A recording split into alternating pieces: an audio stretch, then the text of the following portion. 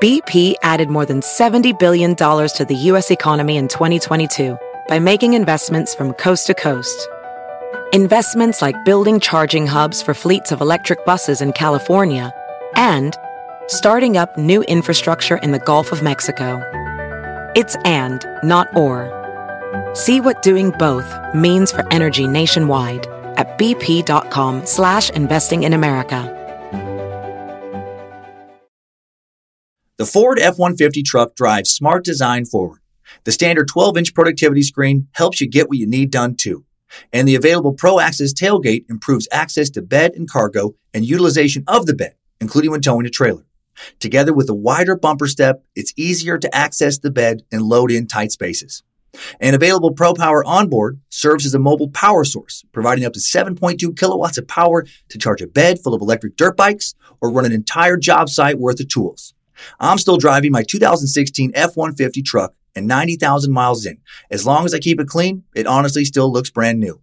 I've taken it down snow-covered Forest Service roads, taken it out camping, put a ton of miles on the freeway, had 5 adults in the cabin for long trips, and it's been great everywhere. Super dependable. I still love the way it looks, nice and rugged design, but with a super comfortable interior. And I'm still very happy with the quality sound system and heated seats. And since I bought my 2016 F-150 truck, the list of standard amenities that make a truck feel like a luxury vehicle have only grown. Tough this smart can only be called F-150. Find your local Ford dealer at Ford.com. Pro Access tailgate available starting spring 2024. See Owner's Manual for important operating instructions. Last week, we looked a lot at what we know about the former wealthy financier and prolific sexual predator, Jeffrey Epstein. Ghislaine Maxwell's partner in exploitation who used his wealth and privilege to prey on primarily teen girls between the ages of 14 and 17. The man who tricked young women and girls into coming to his private island in the Caribbean under the guise of being a masseuse, only to then sexually abuse and rape them. The guy who converted many of the underage girls he sexually abused in Palm Beach, Florida, to find more underage girls for him to assault. Last week, we got to know a true fucking monster. And we scratched our heads at how he almost completely evaded punishment after being caught sexually abusing at least 50 or so girls in Florida over a decade before being finally taken down in New York. This week, we look at how he died. And we ask, did he really kill himself? And if he didn't, what did happen? Was he snuck out of the federal facility in Lower Manhattan where he was being held? And is he alive and free somewhere today? That's one of the conspiracies. Did the Clintons have him killed? That's another. Did Trump have him killed? Or some wealthy but unknown powerful person he was trying to blackmail? Those are some other theories. We'll look into all this and more on today's part 2 of 2. What the hell really went on with Epstein the night he died? And if he was killed, who the hell did it? New World Order, where are the bodies, Hillary, tinfoil hat, but maybe some of the conspiracies aren't so crazy after all edition of Time Suck. This is Michael McDonald, and you're listening to Time Suck. You're listening to Time Suck.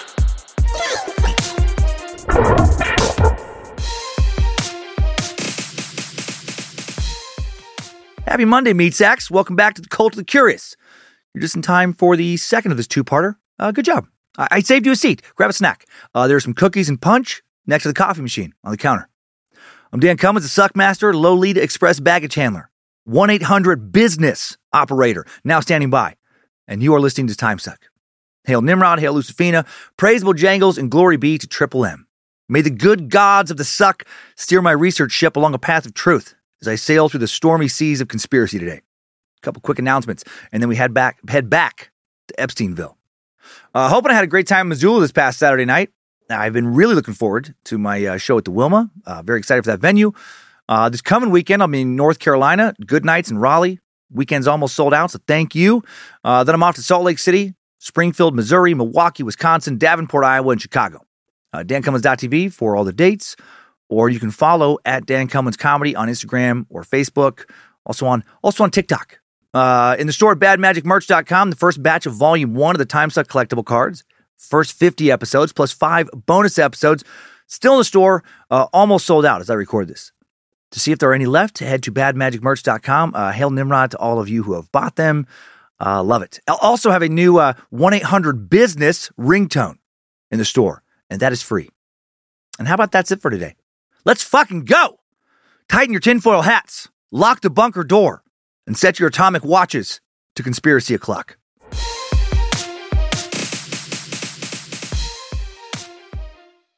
In 2019, a poll from Emerson College conducted shortly after Epstein's death revealed that only 33% of Americans believed that Epstein had committed suicide. 34% believed he was murdered, and 32% were unsure. So did Jeffrey Epstein kill himself, or was he murdered as part of some larger conspiracy? That's obviously the biggest question we're asking today. Let's analyze speculation around his death from both the murder conspiracy and the suicide non-conspiracy sides. We'll look at how terrible incarceration conditions at MCC, the Metropolitan Correctional Center in Manhattan, where Epstein was detained, may have led him to take his own life. We'll go over the night he died in a lot more detail than I did last week and show how much incompetence, fucking comedy of errors, really did open the door to conspiracies. If someone did kill Epstein, it's not like the guards who were on duty, asleep for a few hours that night, would have noticed. Then we'll look into 4 conspiracies out there on the web. Epstein is still alive. A mystery person who Epstein had dirt on killed him. The Clintons killed him. And Trump killed him. And then I'll toss out a 5th conspiracy of my own invention. And then I'll recap and state where I stand on all of this. So a lot of suspicious shit to dig into today. We'll go through some of, some wackadoodle tinfoil hat shenanigans, but I was not able to laugh off all of this stuff. So let's get started. People who believe that Epstein was not murdered and did in fact commit suicide believe he was able to do so because of how poorly the prison he was incarcerated in was run.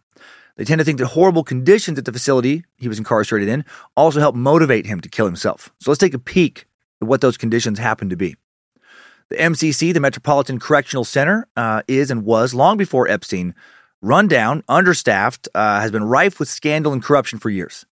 Think about the 1980 New Mexico prison riot episode. We learned so much about how horribly underfunded American prisons in general were, and that problem has not been magically fixed since 1980. So what is the MCC exactly? The MCC is an FBI and CIA collaboration overseen by the NSA and the ATF, servicing OPP, staffed mostly by MILFs who want to give some TLC to guys with NFS and what WTF. Sorry, I just wanted to see how many acronyms I could string together there. That made no sense. No, the MCC is a pretrial federal facility located at 150 Park Row in Lower Manhattan, just a few blocks from the Brooklyn Bridge, just south of Chinatown and just east of Tribeca. It's ran by the Bureau of Prisons, which is part of the Department of Justice and overseen by Congress, that holds people awaiting trial on charges in the Southern District of New York. The people it holds are presumed innocent, and the law ostensibly prohibits the punishment of possibly innocent people before conviction, but incarceration in this facility is certainly a punishment. Opened in 1975, MCC today houses about 750 people in a facility built for fewer than 500 people. Classic prison overcrowding. Federal detention centers, chronically understaffed in general. As of 2021, nearly a third of federal correction officer job openings in the U.S. were vacant. I can't find stats from 2019 when Epstein slipped, crawling into bed and accidentally really busted his neck to fuck up, but I doubt it was much better then. Which means that these centers are roughly 33% less staffed than they would like to be, and even when they're fully staffed, generally still don't have great prisoner-to-staff ratios. Epstein began his incarceration in the general population of the MCC, but was being held in the SHU on 9 South when he died. SHU is the Special Housing Unit. It's for people the jail deems not safe in general population or who have allegedly broken jail rules. It features much more restrictive conditions than the rest of the MCC, including solitary confinement. No daylight, no socialization, while you're awaiting trial for a crime you might not even be found guilty of. Lawyers and people held here awaiting trial have regularly reported appalling conditions since long before Epstein was arrested. Complaints have included poor temperature regulation. The facility is often sweltering hot in the summer, so cold in the winter that prisoners report having trouble thinking, having to wear multiple layers of clothing to be able to sleep. The facility is run down in general. The plumbing, elevators, often breaking, mice and rats commonplace, as are cockroaches. Behavior of the guards regularly described as ranging from abusive to indifferent. Over a year before Epstein died, on June 19, 2018, Aviva Stahl, a Brooklyn-based investigative journalist who writes primarily about national security, prisons, and immigration detention, had a piece published in The Gothamist about MCC, titled, "Prisoners Endure a Nightmare Gulag in Lower Manhattan, Hidden in Plain Sight." Her expose opens with half a block behind Manhattan's federal courthouse, 2 blocks from City Hall, 3 blocks from the Brooklyn Bridge, and less than a mile from the hustle and bustle of Wall Street, sits a detention center that has been condemned by a United Nations human rights expert for exposing its inmates to conditions akin to torture.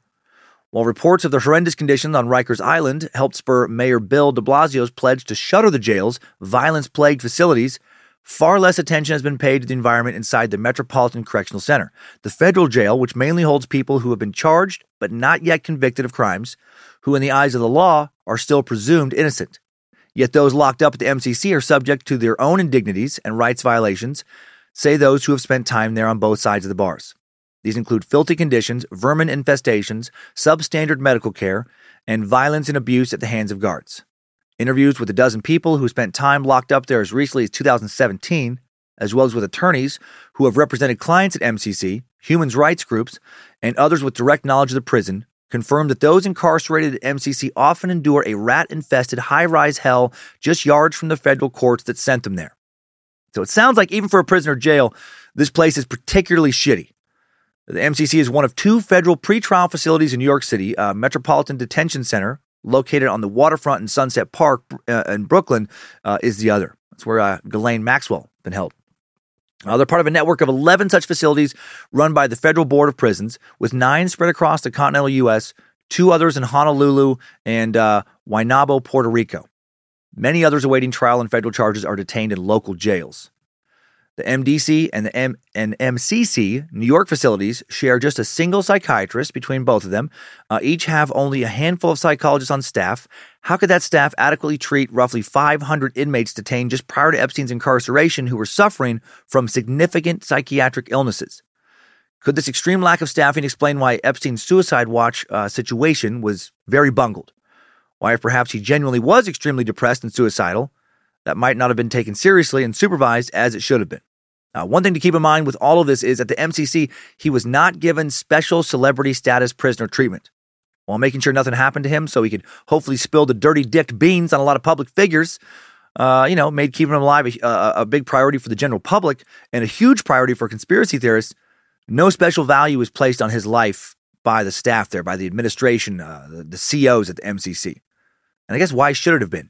If you're a guard at this prison, if you're a psychiatrist or a psychologist, you're chronically overworked, you're not going to get a raise for helping keep Epstein alive, you're going to make the same salary, work the same hours, whether or not he kills himself or somebody kills him, he's murdered. Do you really give a fuck what happens to him?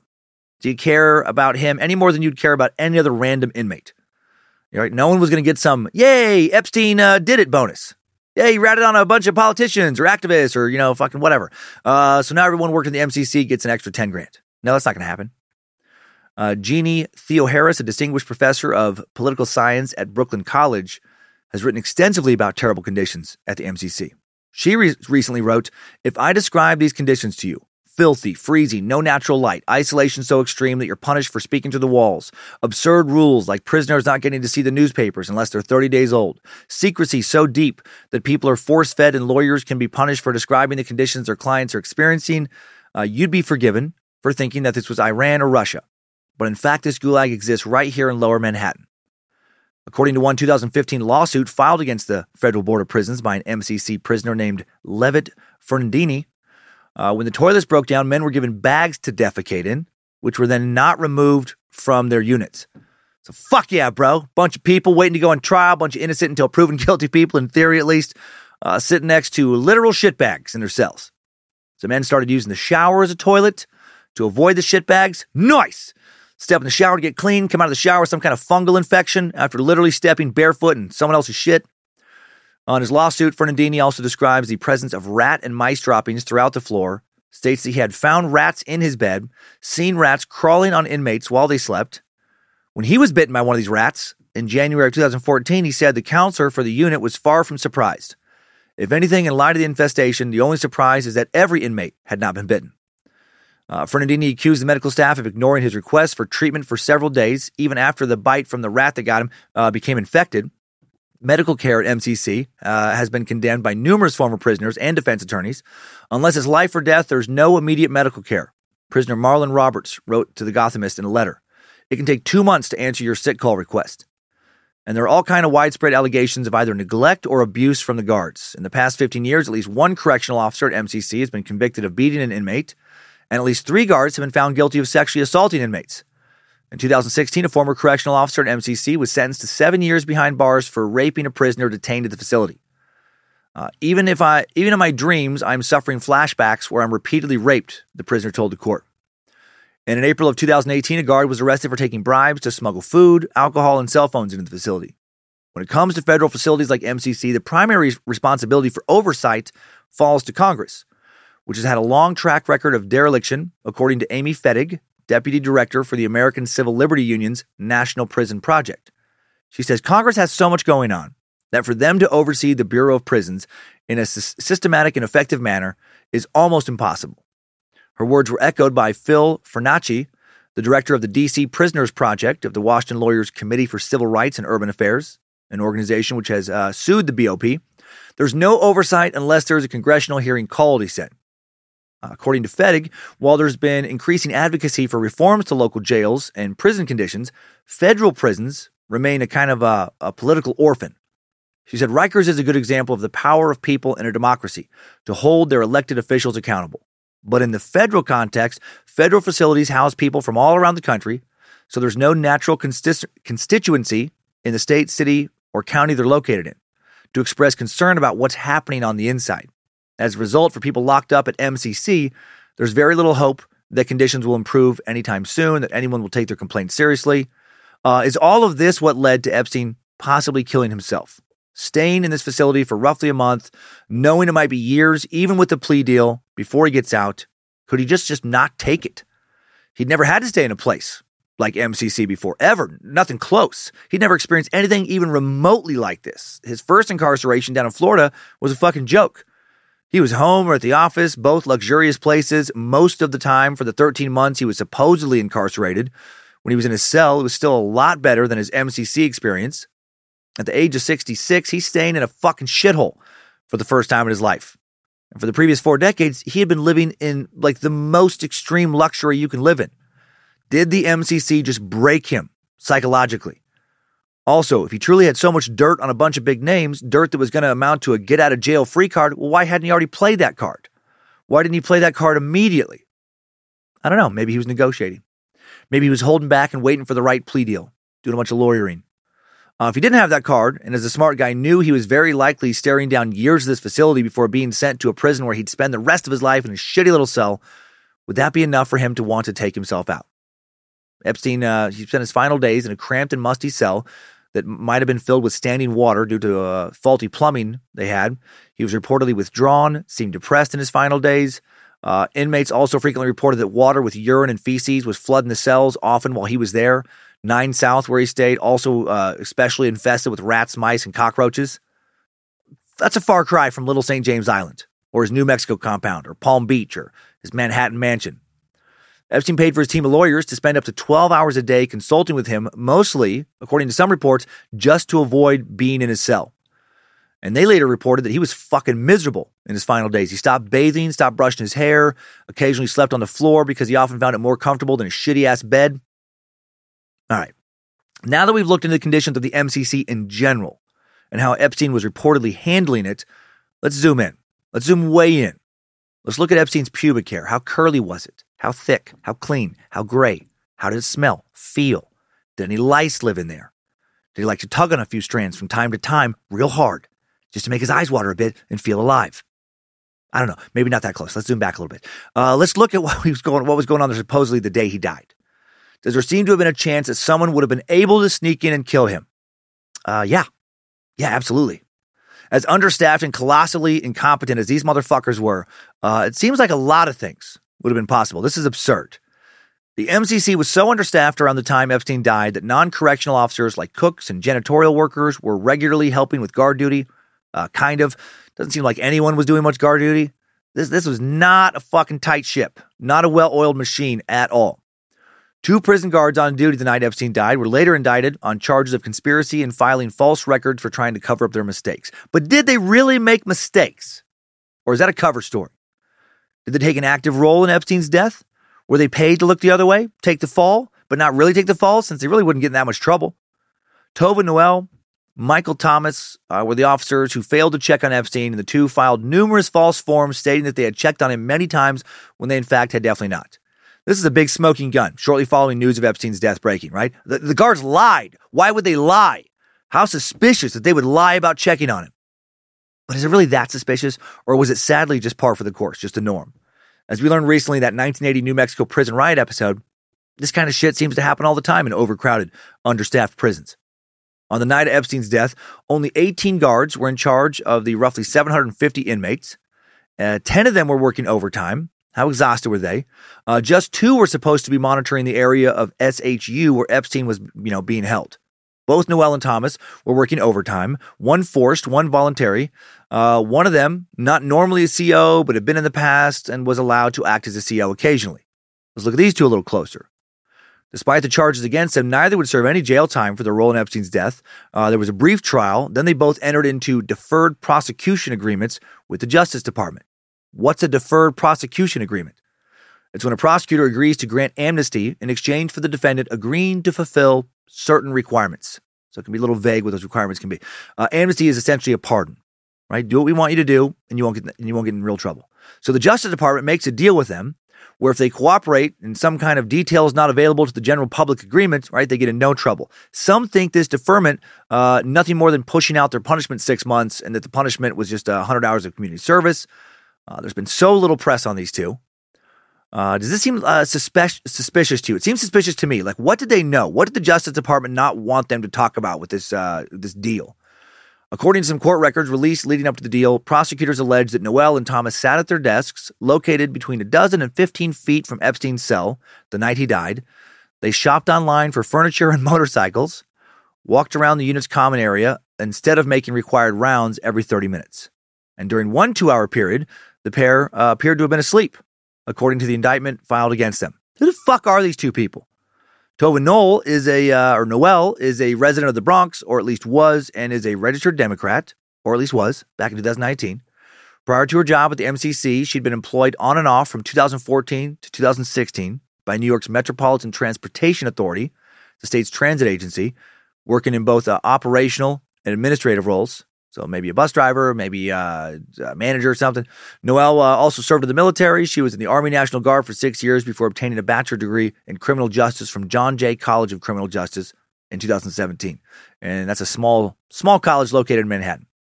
She worked for the U.S. Postal Service directly prior to working at MCC.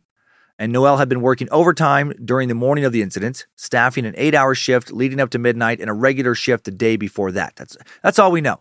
We know even less about Michael Thomas. Before working as a CO, Thomas worked as a materials handler supervisor for the Bureau of Prisons, although he still often worked overnight shifts as a correctional officer while doing that. The day before Epstein's suicide, Thomas worked an 8-hour shift that ended at 8 a.m. So why don't we know so much more about the two guards who were supposed to be checking on Epstein a lot more than they actually did when he died? Because, they're not who we're being fucking told they are. Wake up, world! They were never random prison employees. They were deep state operatives paid by the Rothschilds and Bill Gates and Hillary Clinton to keep the adrenochrome gravy train coming so Tom fucking Hanks and Ellen DeGeneres and Oprah Winfrey can live forever on the blood of tortured and raped children. Hail Satan. Epstein was and is one of their best devil harvesters. He's not dead.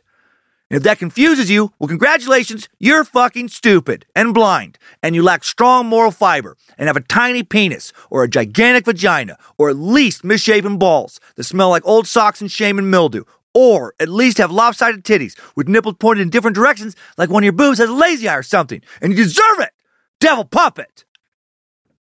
JK, of course. No. Not knowing more about the guards really bothered me when I initially couldn't find more info, but then I thought, well, of course you can't find more info, right? Put yourself in Tova's or Michael's positions, right? Let's suppose that you had nothing to do with Epstein's death, other than negligence, other than, I don't know, you fucking suck at your job. He either was killed or committed suicide when you were asleep or something. Or maybe your, drink was drugged and that's why you slept, you were set up, or maybe you just sleep all the time at work, because you're exhausted and usually get away with it. However, whatever the way, now it looks like you've just really fucked up, and the man America's conspiracists are most interested in, out of anyone in the world, that person just died on your watch and they're pissed. Conspiracists are now convinced that you know something that you're not saying. They have questions. They want answers. They have too much free time. Not enough working brain cells. Would you want any of these people, the most hardcore of which are extremely mentally unstable and sometimes prone to violence, to find out where you live, to be able to find out where your family members live?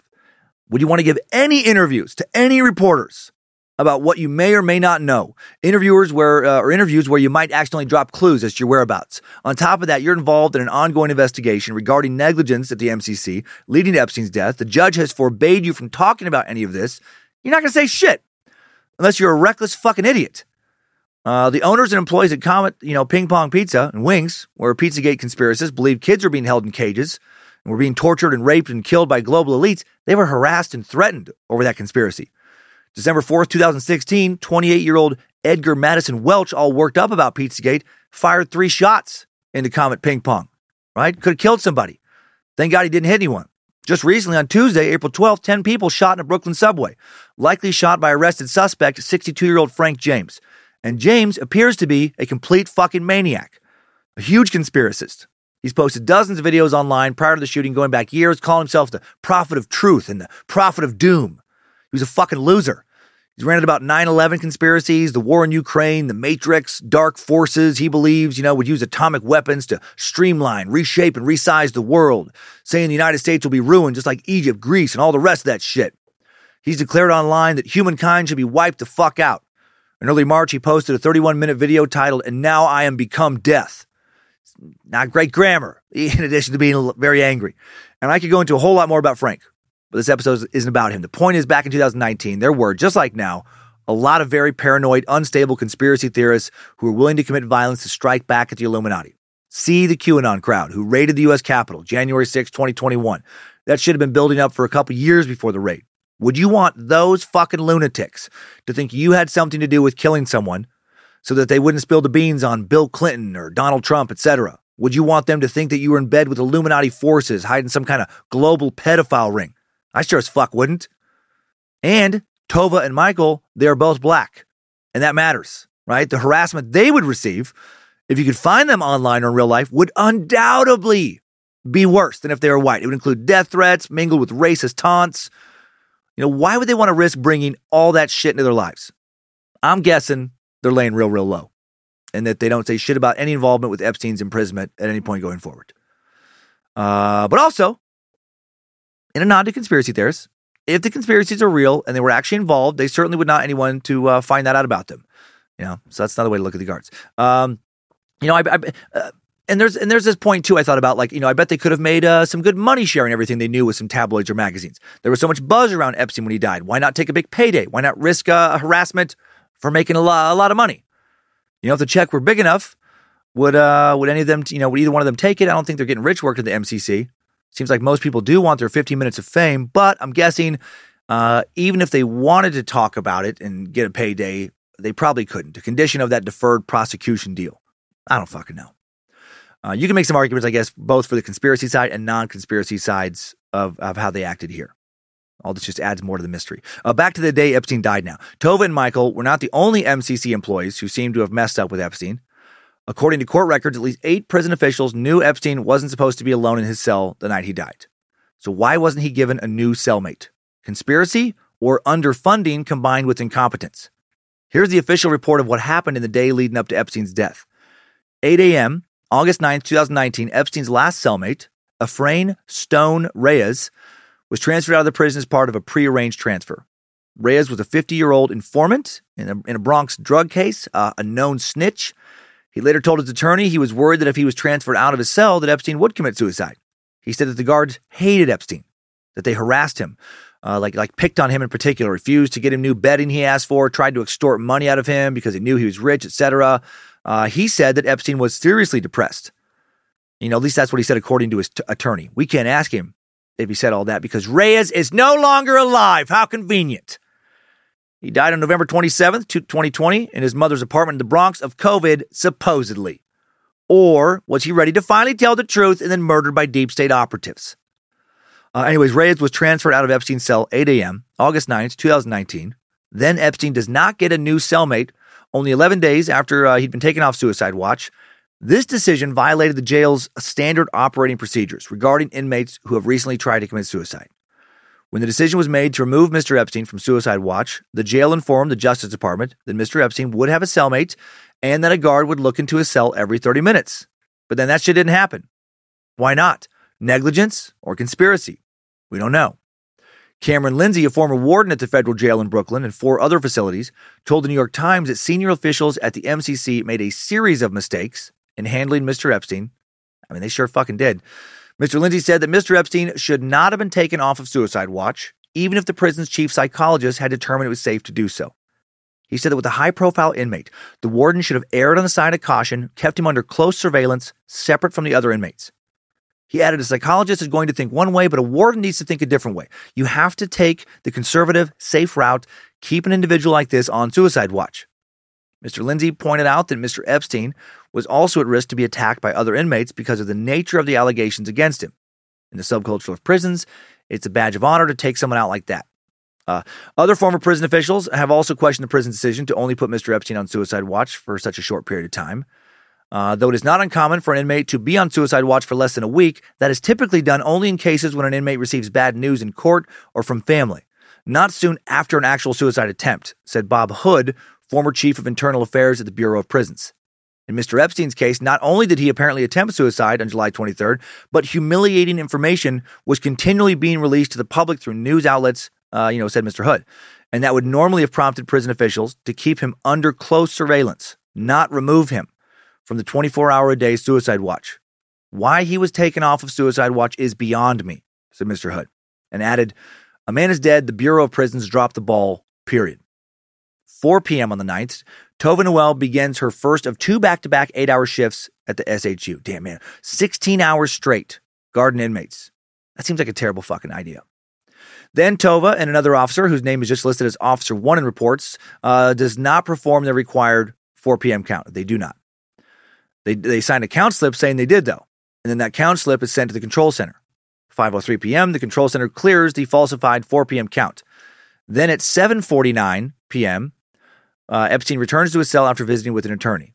Tova and another unnamed officer escort him to his cell. 10 p.m., roughly 2 hours after Epstein has been escorted back to his cell, all the MCC inmates are locked up for the night. Tova and an officer listed as Officer 2 then do not perform the 10 p.m. count, but they sign another count slip saying they did.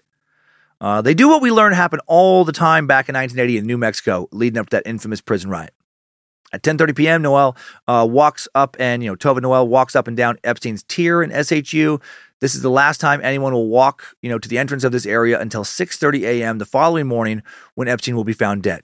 Unless, of course, someone not listed in sources because they did what they did off the record was allowed to walk back there sometime prior to 6:30 to kill him. With the camera malfunctions I'll be talking about, that certainly seems possible. At 10:36 a.m., the control center clears the 10 p.m. count. PM, not AM. They control the 10 p.m. count. At midnight, moving into the morning of August 10th, Officer Michael Thomas begins his 8-hour shift at the SHU.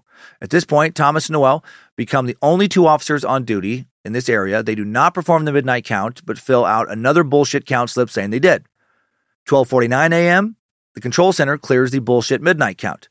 Between midnight and 6:30 a.m., officers Noel and Thomas failed to complete any of their required 30-minute rounds in SHU. But they fill out a bunch more falsified reports. In court, it'll be discovered that, all in all, Noel would sign over 75 30-minute round entries stating that she had completed rounds when actually she did not. She habitually did not check on prisoners when she said she did. And it seems like this was standard operating procedure for the MCC. So she was paid to look the other way or maybe just not great at her job. I mean, it's not like there's a shortage of shitty employees in society. Noel and Thomas sat at the officer's desk area, used the computers. As I referenced earlier, Noel used a computer to research for furniture sales, benefit websites. Thomas used another computer to search for motorcycle sales and sports news. They both slept for about 2 hours. 4 a.m., a supervisor visits Noel and Thomas and speaks to them before leaving. What was discussed? Something related to killing Epstein? Was the unnamed supervisor checking to make sure they both understood the plan? Tova, Michael, do not forget what we've been working on for weeks. This is go time. Be ready. In a few minutes, Hillary Clinton is going to walk in here. Toya, you're going to go make sure that the camera malfunctions and then take another nap. Michael, you're going to make sure Hillary has the keys to Epstein's cell. Then you're going to go use the bathroom for about 30 minutes, check ESPN, Pornhub. I don't care. Enjoy yourself. All right? Hillary assures us with her rare and exceptional combination of speed and power and her advanced martial arts training It should not take her more than 2 minutes, 3 minutes tops, to overpower Epstein, strangle him, then hang him by a bedsheet off his bed frame, make it all look like a suicide. She's an old pro. She's done this kind of shit before many times. For Hillary, taking a human life is as easy as putting on a new pantsuit. Or the supervisor just checked in and said hi and talked about some fucking boring work shit. No, maybe that happened. Maybe made sure all the evening's forms had been filled out, or maybe complained that the snack machine was still out of Cool Ranch Doritos, even though they'd emailed the vendor 3 fucking times and told them to replace the Chex Mix with more Cool Ranch Doritos, because no one gives a shit about Chex Mix. It never sells. It never sells. It sits there and collects dust. I mean, come on. Or something like that. 5 a.m. Noel and Thomas don't perform another count. Sign a slip saying they did. More par for the course. 5:30 a.m., the control center clears the 5 a.m. count. Another CO now walks through the SHU common area, but not anywhere near Epstein's cell. 6 a.m., Noel and Thomas receive breakfast carts to distribute food to the inmates. 6:30 a.m., Noel and Thomas enter Epstein's tier for the first time in 6 hours, find out that Hillary had still not quite finished the job. Jesus Christ. She's still trying to choke Epstein to death. Her skills have greatly diminished. She's covered in sweat. She's breathing in big, labored gasps. Epstein is still conscious. He's smiling. He's clearly erect. He croaks, "Get back to the massage, Hillary. Daddy like. Daddy like. You're a little old for my taste, but it's turned me on nonetheless. Maybe it's just because I've been away from women too long. Maybe it's because I have a thing for pantsuits. Now shake those titties. Shake them under the pastel pantsuit jacket and choke me harder." I don't know what fucking went on there. They didn't say that. You know, at least they won't admit that happened. No, they find an unresponsive Jeffrey Epstein is the official story. He was found in a kneeling position with a strip of bedsheet wrapped around his neck, sheet tied to the top of his bunk, believed to have been dead for about 2 hours at that point.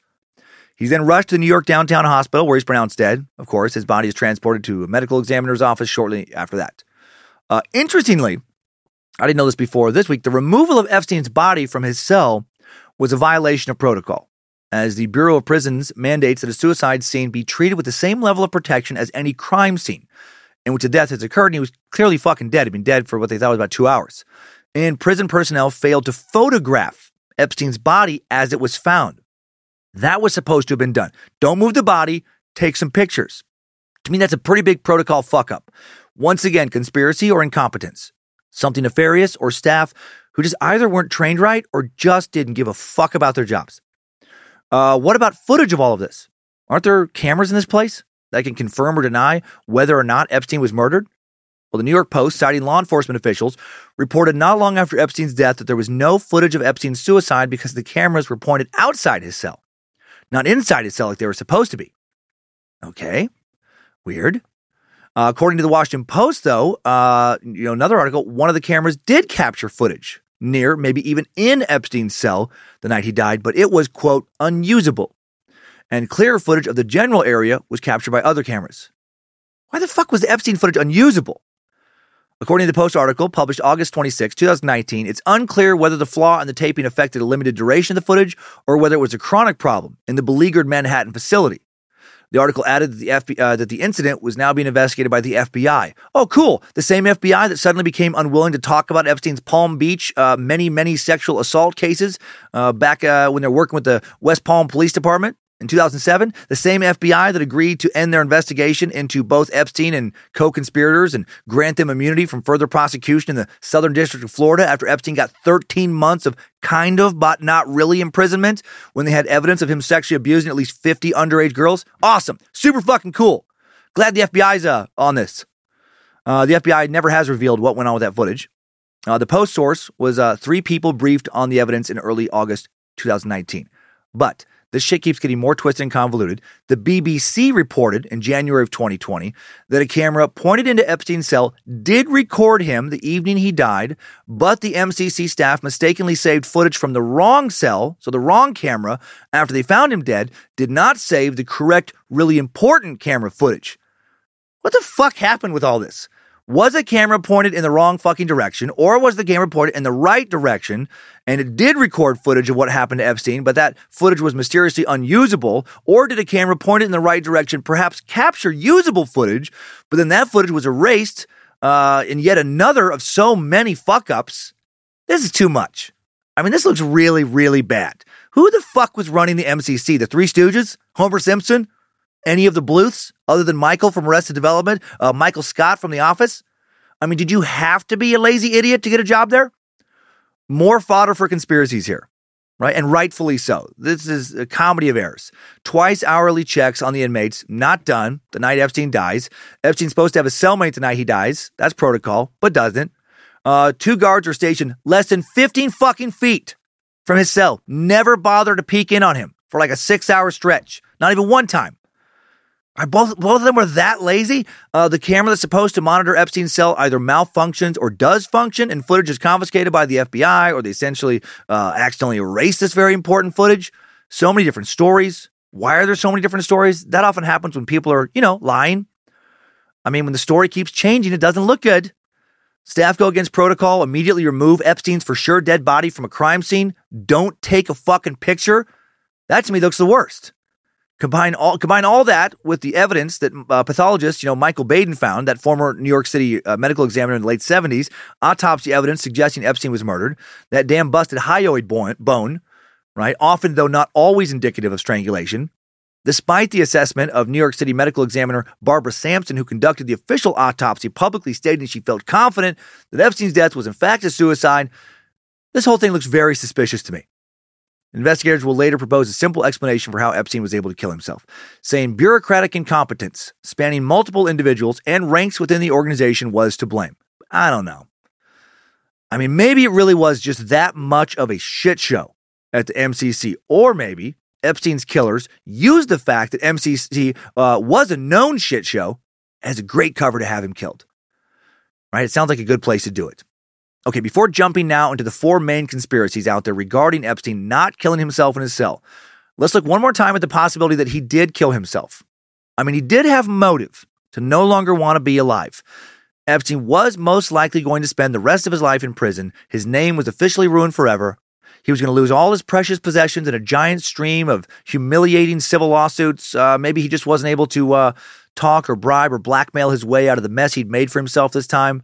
He knew that no matter what names he gave, his lifestyle of private jets, private chefs, his own island, his own gigantic New Mexico estate, the largest private residence in Manhattan, all that shit was over. And now he's going to be prison food, prison bed, cockroaches and rats, no sex with teenage girls for the rest of his days. Seeing that writing on the wall, maybe he just felt that his life was no longer worth living.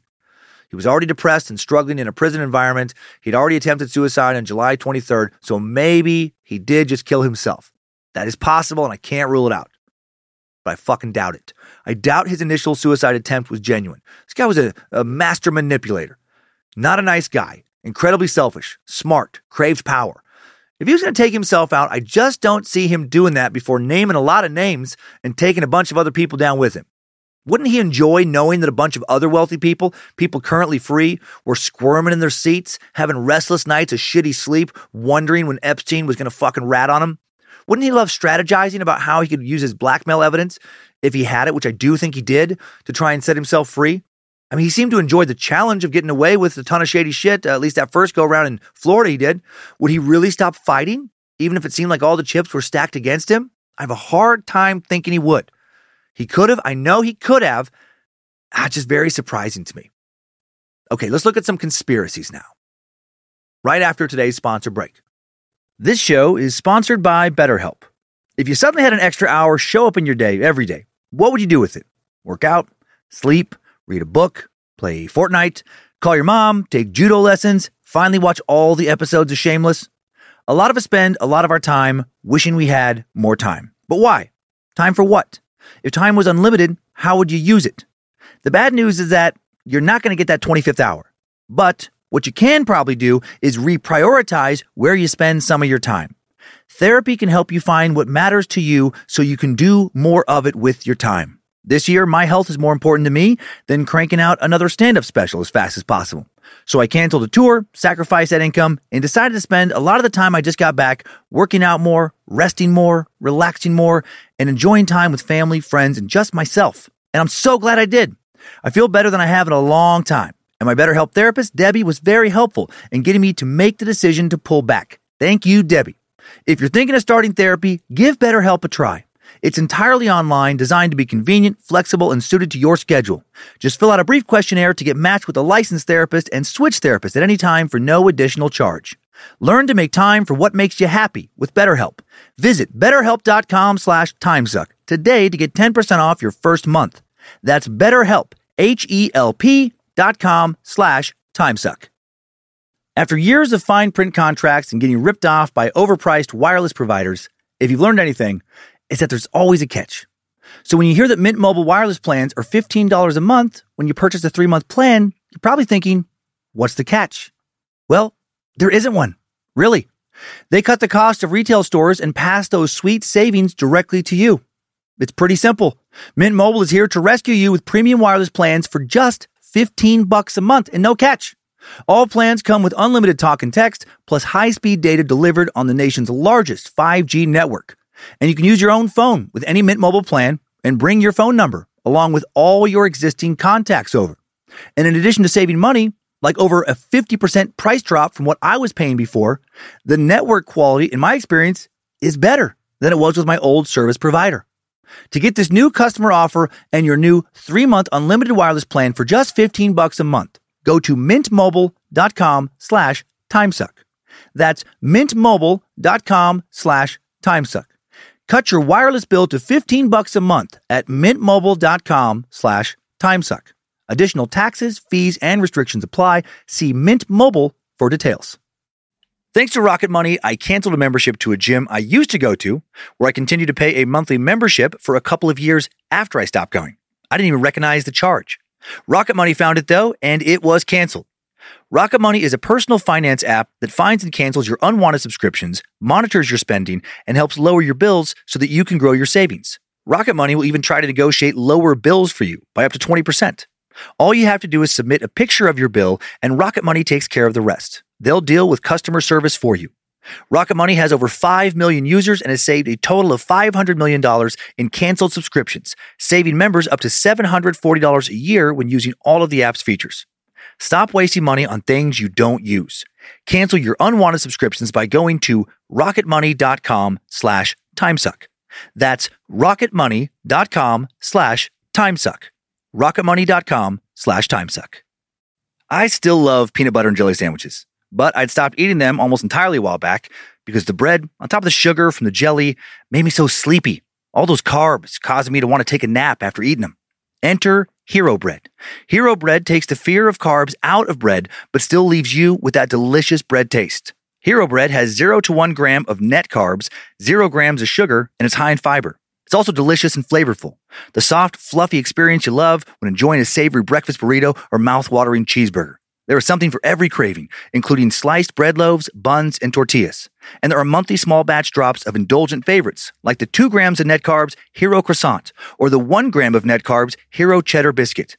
I had a loaf of Hero Classic White Bread delivered last week. Soft, fluffy, and delicious. 5 grams of protein per slice, and it's high in fiber. And the best part? Hero Bread doesn't taste healthy. It tastes like bread. It's great. Don't give up on being a breadhead. Hero Bread is offering 10% off your order. Go to hero.co and use code TIMESUCK at checkout. That's TIMESUCK at HERO.co. Thanks for sticking around, Meat Sacks. Hope you heard deals that appeal to you. Hope you use our landing pages and or discount codes to take advantage of those deals. And now back to the show, digging into those conspiracies. What if Epstein didn't commit suicide or was killed? What if he is still alive? Right? That's one of the theories. Protocol was violated. There was no photo taken of him dead in his cell because he never died in his cell or anywhere else. On October 9th, 2020, almost exactly 10 months after Epstein's supposed death, the Facebook page of ABQ Raw posted the following. Jeffrey Epstein may have not killed himself, and he could be still alive. We visited the Zorro Ranch recently and saw some interesting things happening on the sprawling property. Take a look at our video and see if you believe Jeffrey Epstein is in fact alive and well. Post your comments. And then a couple asterisks, breaking, all caps, Facebook or someone connected to them has decided to place a fact check banner on our post.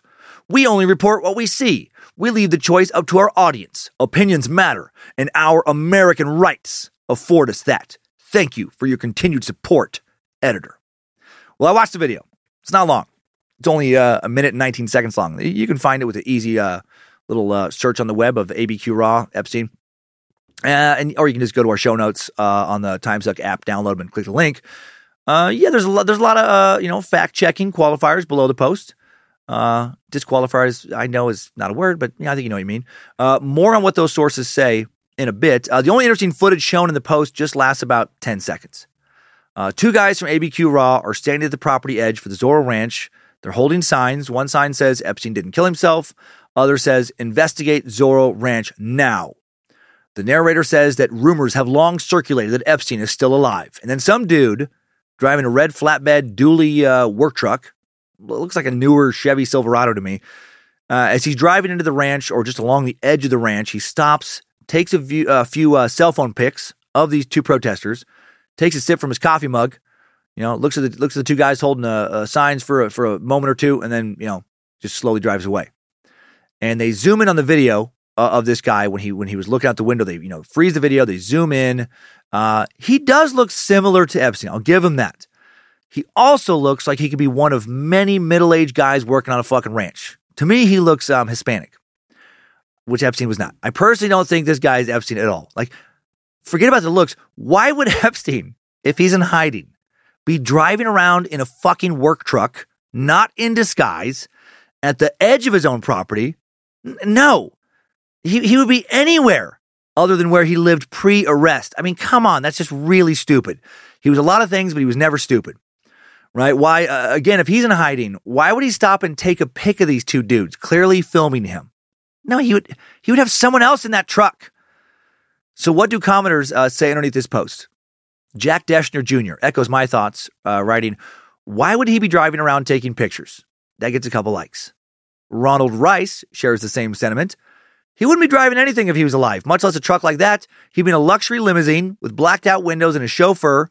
He wouldn't be seen by regular people. Agree. 8 likes.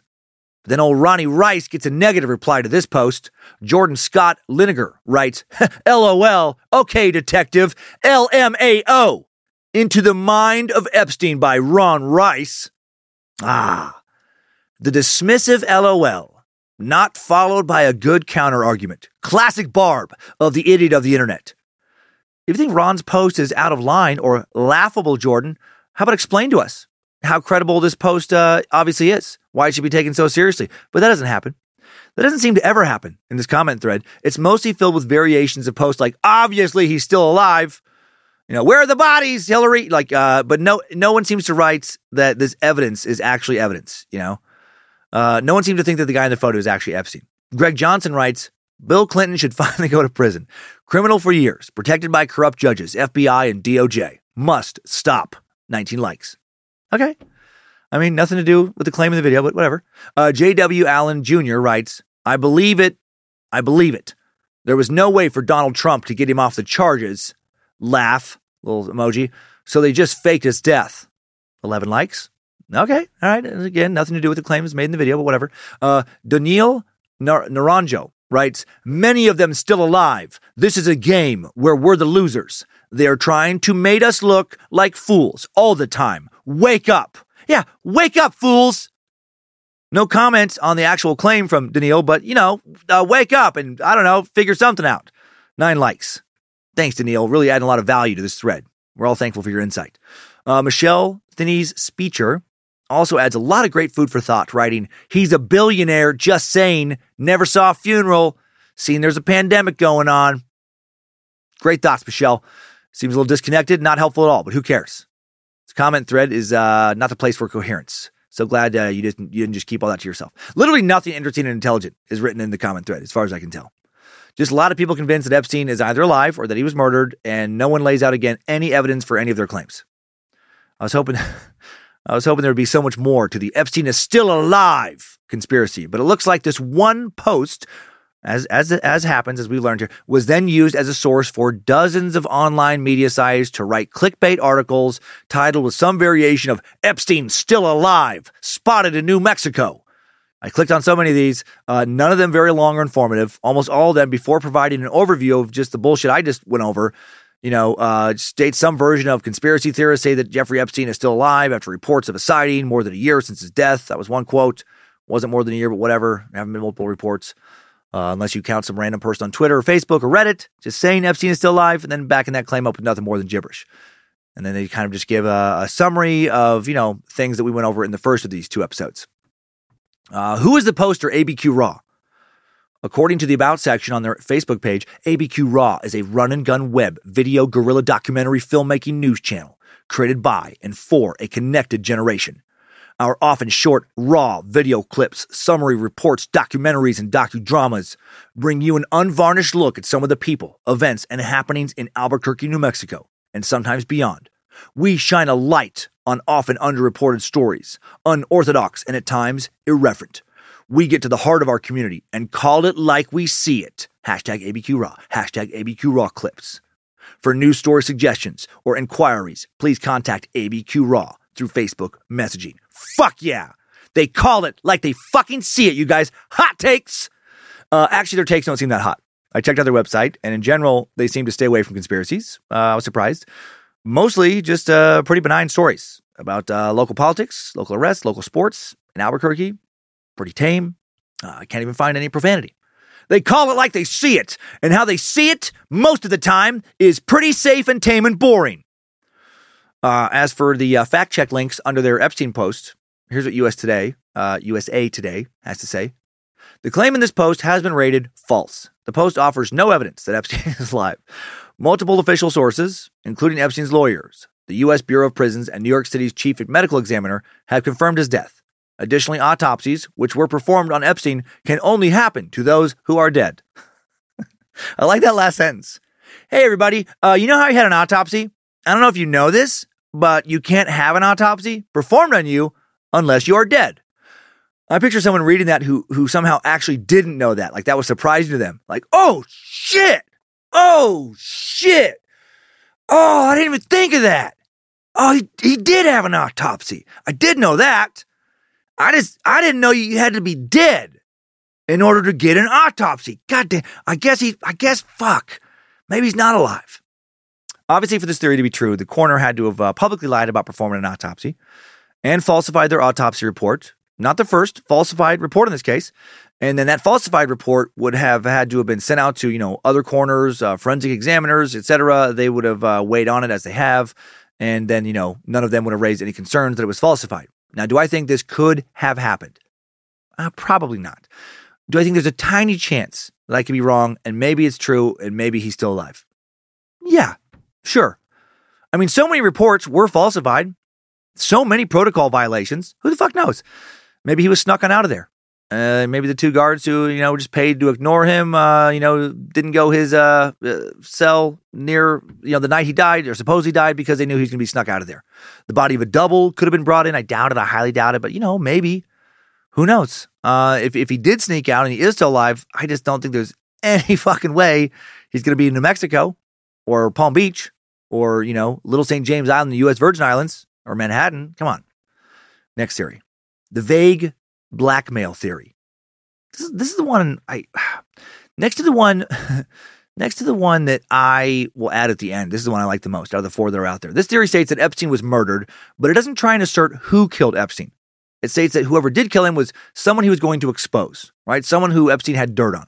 Someone Epstein was blackmailing, trying to use this dirt to get himself out of a life sentence in prison.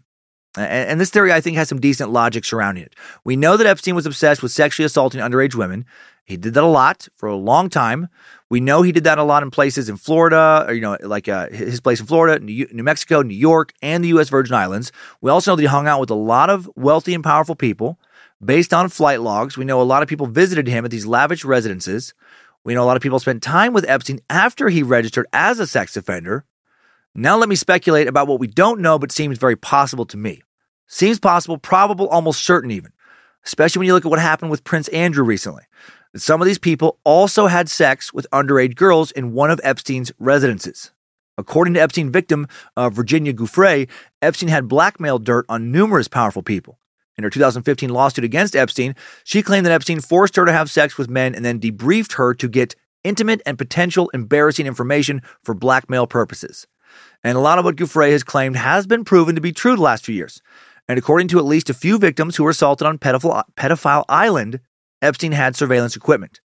Did he use that equipment to record some of his associates committing sex crimes so that he could then, use the footage to blackmail them later?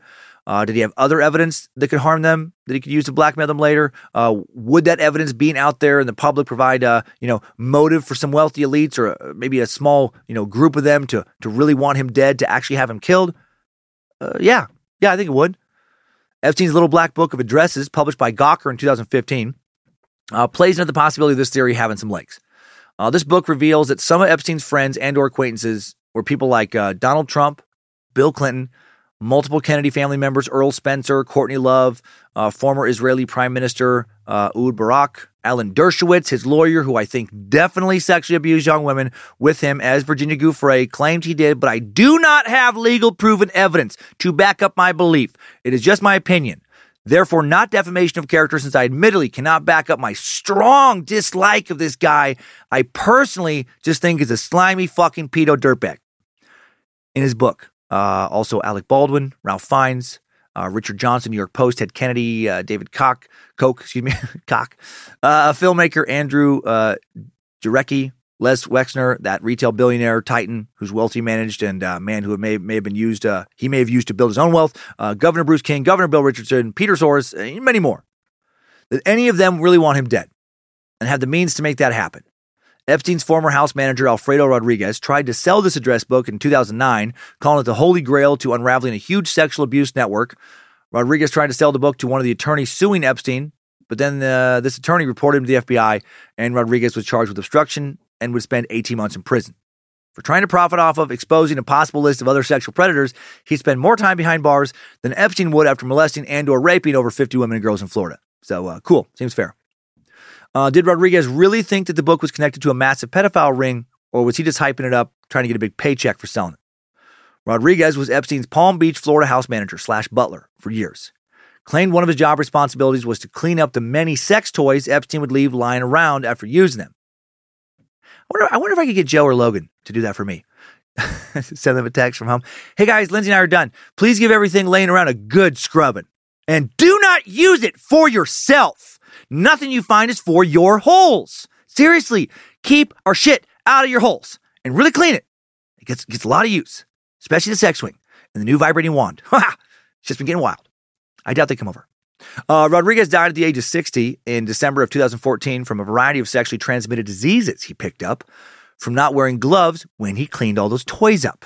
He had 76 different strains of sexually transmitted diseases. He had every single version of anal warts you could get by the time he died, including anal face warts, anal finger warts, anal lung warts. He had a hard time breathing. Had anal eyeball warts. Had a hard time seeing. Whole body was covered in anal warts. Also herpes sores. A lot of his anal warts had herpes sores on top of them, and then those herpes sores had more anal warts on top of them, and then some of that had syphilis, kind of a lacquer on top of it all. It was a long, very painful, super gross death. Everyone was so glad when he finally died. Even his widow, who would often say to him in the last weeks of his life things like, just stop trying to hang on, stop fighting. You look like shit. You look like an actual monster. Everyone hates being around you and seeing you. Even the doctors just want you to please finally die so they can burn everything you've ever touched. Just please die. You're fucking disgusting. No. This guy Rodriguez died after a 6-month battle with cancer, so we can't get any further info from him about the address book. Did it contain a lot more than addresses? Maybe a list of who had sex with who? Gawker did not seem to publish that, but I guess we'll never know. Maybe some pages got tore out. I don't know. If this Rodriguez guy had any real dirt before he passed away from cancer, why didn't he leak that dirt out? That doesn't make a lot of sense to me. He had nothing to lose towards the end. Who cares what they charge him with, right? I think Rodriguez strongly suspected a lot of people of fucking teens, along with Epstein, but I don't think he had any solid evidence, or I think he would have shared it. At least on Facebook or somewhere, right? Because why not? Adding more fuel to the fire of this blackmail conspiracy, Epstein's 2008 plea deal referenced unspecified information, supplied to federal investigators. Epstein was a federal witness in the prosecution of 2 Bear Stearns executives. Years earlier, is it possible, he just knew insider trading shit or something like that about the company and was blackmailing them? Or did he have info about sex crimes committed by his co-conspirators that the FBI has kept under lock and key for some reason? Maybe the FBI is still investigating those other people, or maybe they're just covering shit up. Maybe the FBI had him killed. I'll talk more about that later. That's my theory. Finally, no one is quite sure how Epstein made all his money. Did he blackmail anyone to get it? Right? He was never fully forthcoming about his business or clients. Some think he really specialized in blackmailing. For many years, Les Wexner, his only confirmed billionaire client, right? That's weird. Epstein allegedly made up to $500 million from his businesses, but how exactly? No one on Wall Street has any real evidence of him managing money outside of Wexner. It feels impossible to find any evidence that any other big fish ever traded with his firm or with his firm. Following Epstein's final arrest, Tammy Roberts-Myers, the company's spokeswoman, made the following statement on behalf of Wexner to the New York Times in July of 2019. While Mr. Epstein served as Mr. Wexner's personal money manager for a period that ended nearly 12 years ago, we do not believe he was ever employed by nor served as an authorized representative of the company. Ms. Myers said that at the direction of the company's board, L Brands recently hired lawyers to conduct a thorough review into the relationship. She declined to say what the investigation would entail. Through another spokesman, Mr. Wexner declined repeated requests for an interview. In a letter in July to L Brands employees, he said he was never aware of the illegal activity charged in the indictment. But then the following month, in August, right after Epstein died, Wexner was a lot more forthcoming. Why? In a 564-word letter he sent to the Wexner Foundation, he accused Epstein of misappropriating vast sums of money from him and his family. In the letter, Mr. Wexner said that the misappropriation was first discovered in 2007, as he separated from Mr. Epstein during Epstein's Florida trial for sex crimes. Also in the letter, Mr. Wexner said he had been able to recover some of the funds that he said were misappropriated by Mr. Epstein, and some of that money included a transfer of about $46 million worth of securities and a Virgin Island business controlled by Mr. Epstein to a foundation run by Mr. Wexner's wife, Abigail Wexner, according to tax documents. Misappropriated. Nice way of saying that Epstein stole from him. Stole what sounds like probably well over $46 million. Huh. The timing of this reads as very, very suspicious to me. Let me get this straight, Mr. Wexner. You knew back in 2007 that Epstein supposedly stole over $46 million of your money. This guy who is also, according to so many accounts, one of your best, if not your very best friend. And you don't take any legal action against him. You don't publicly disclose that he's betrayed you like this, that he's done this. Why not? Maybe because you did some really shady shit right along with him, and you knew if he went public with that information while he was still alive, he would fucking destroy you. So you wait until right after he's died or been killed. Was Wexner the guy who hired someone to kill Epstein, if in fact he was killed? How else did Epstein maybe build his fortune outside of Wexner? Who else could he have blackmailed? Did he run another Ponzi scheme like the one he was suspected of masterminding for business associate Stephen Hoffenberg, the guy we talked about last episode who pled guilty to SEC charges in connection with $475 million in fraud, a Ponzi scheme Epstein supposedly masterminded? Did he have a money laundering operation? That's been rumored too. Was he just really good with investments like he claimed? Could he have turned 10 or 20 or 30 or $46 million into hundreds of millions or maybe even $1 billion or more through savvy investing? I mean, it's possible. Or did he blackmail some friends to make that money? Had he been blackmailing Wexner for years? Did one of his former friends or associates not named Les Wexner have him killed? If so, who? Can you guess the internet's top 2 suspects for killing Epstein? I bet you can. That's right. Bert and Ernie from Sesame Street. There's a lot of online speculation, a lot of heat. That Epstein was involved with several different Muppets, the Cookie Monster, Big Bird, Oscar the Grouch, Elmo, Guy Smiley, Kermit, the Swedish cook guy. But Bert and Ernie are the only ones known to have taken multiple flights on the Lolita Express, several trips to Pedophile Island, supposedly, not confirmed, supposedly. Bert likes to receive oral sex from teenagers, and Ernie likes to watch and jerk off. Here's some anonymously recorded, released audio of Ernie watching Bert have sex. Thirsty, I guess, is his code for wanting Bert to finish up and ejaculate because he can't finish until Bert finishes. And when Bert tells him to, quote, get a glass of water, that's code for Ernie to go find his own teen to have sex with, from what I understand.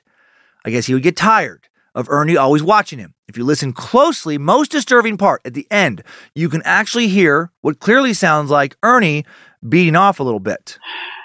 Boy, am I thirsty. Am I thirsty? Am I thirsty? Oh, Ernie, if you're so thirsty, why don't you just get up and get yourself a glass of water? Huh? Okay. Oh, well, because, Bert, I'm so tired. Uh-huh. The only thing I am more than tired is thirsty. Jesus. and I am thirsty. Ugh, it's disturbing. Oh, that's it! Am I thirsty? That was the noise! God! Ugh! Obviously not true.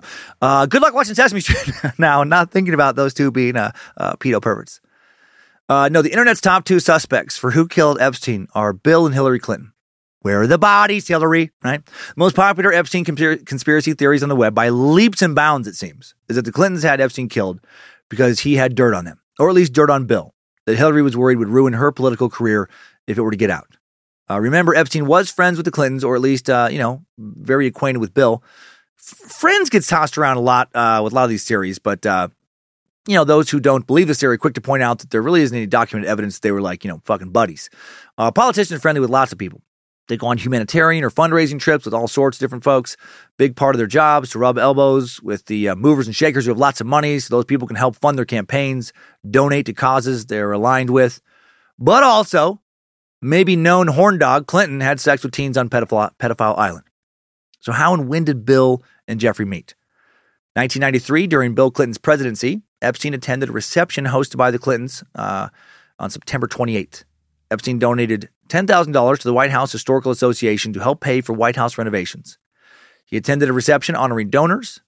Epstein, Maxwell, other attendees took a tour of the White House. Epstein received a letter on October 4th thanking him for his contribution. But also, hundreds of other people attended this reception and got letters. Not sure Bill did anything more than shake Epstein's hand and thank him and maybe pose for a pic in this instance. Epstein also met, while Clinton was in office, with White House aide Mark Middleton at least 3 times.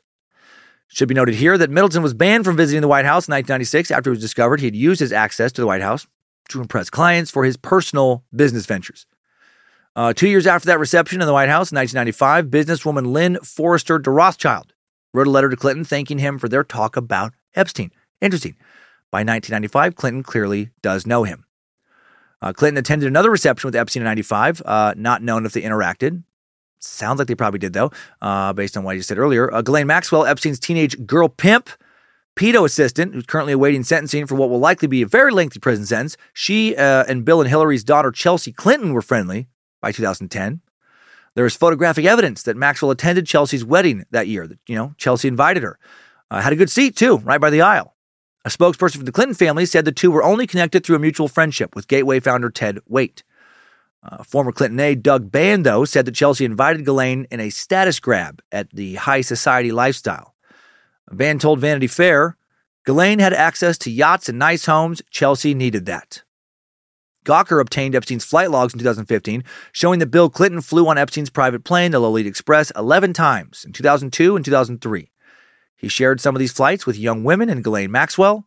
Some of these flights connected to the 2002 week-long tour in South Africa, Nigeria, Ghana, Rwanda, Mozambique, touring AIDS prevention and treatment sites with actors Chris Tucker and Kevin Spacey. We talked about that trip in part 1. That trip, organized by the same White House aide Doug Band, seemed to have been innocent enough. But what about other trips in 2002 and 2003?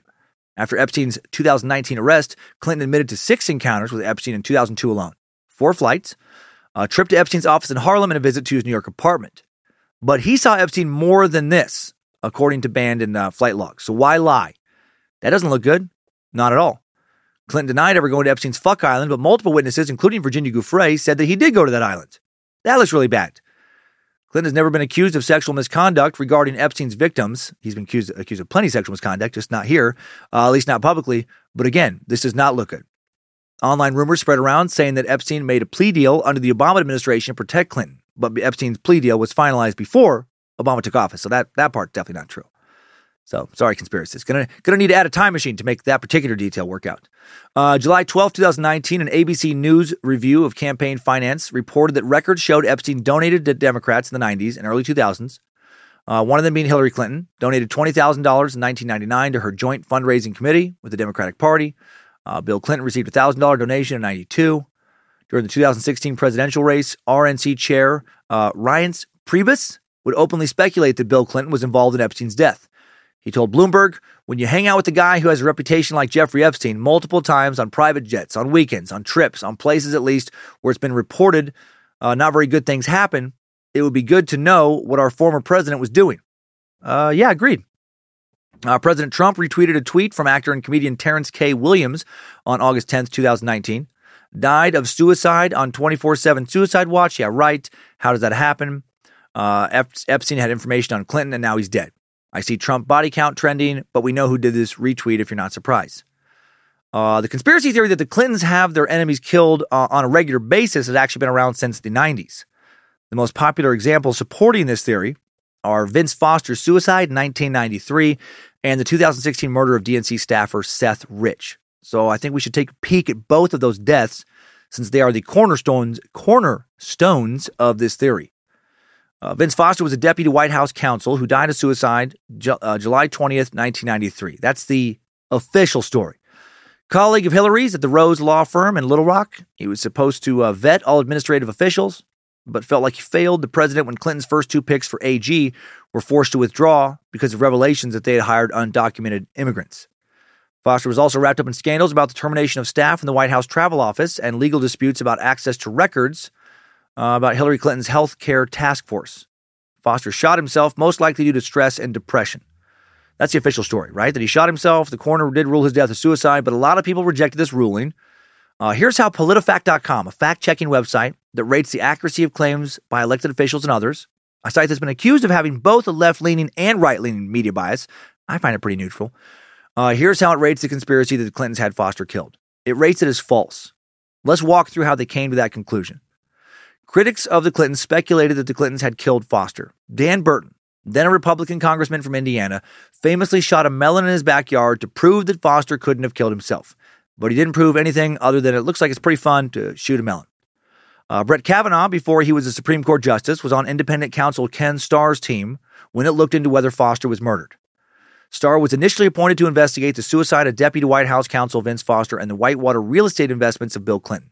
And in early 95, Kavanaugh offered Starr the legal rationale for expanding his investigation of the Arkansas financial dealings of President Bill Clinton and his wife Hillary to include the Foster death, the Washington Post reported. Kavanaugh, then 30, argued that unsupported allegations that Foster may have been murdered gave Starr the right to probe the matter more deeply. Foster's death had already been the focus of two investigations, both concluding that Foster committed suicide. One investigation by then special counsel Robert Fisk involved 4 lawyers, 5 physicians, 7 FBI agents, approximately 125 witnesses, and DNA tests, the Post reported in 94. According to Fisk, the paper said Foster's death was a personal collapse, not a White House scandal. According to this report, Foster complained to his physician in Little Rock, Arkansas about depression and anxiety, and his symptoms worsened when he got to Washington to work in the White House. After he bore some of the political fallout from an incident that became known as Travelgate, in which 7 White House travel office employees were fired amid hints of financial shenanigans, he became increasingly obsessed with the affair and the possibility of a congressional hearing, the Post reported. Though he was confident he and the White House had done nothing wrong, the paper wrote he told his friend Webster L. Hubble that in Washington, you are assumed to have done something wrong, even if you have not. After a series of critical editorials in the Wall Street Journal, he became more distraught, Fisk found. His anxiety over the congressional hearings deepened, according to the Post. He told his sister he was depressed, and that he ultimately shot himself once in the mouth with a gun.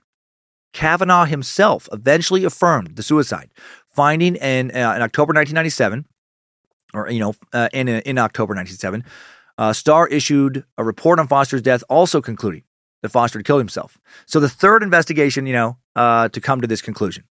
But to this day, conspiracies continue to flourish because the headline, the accusation, is what everyone remembers, not the retraction or the verdict, sadly.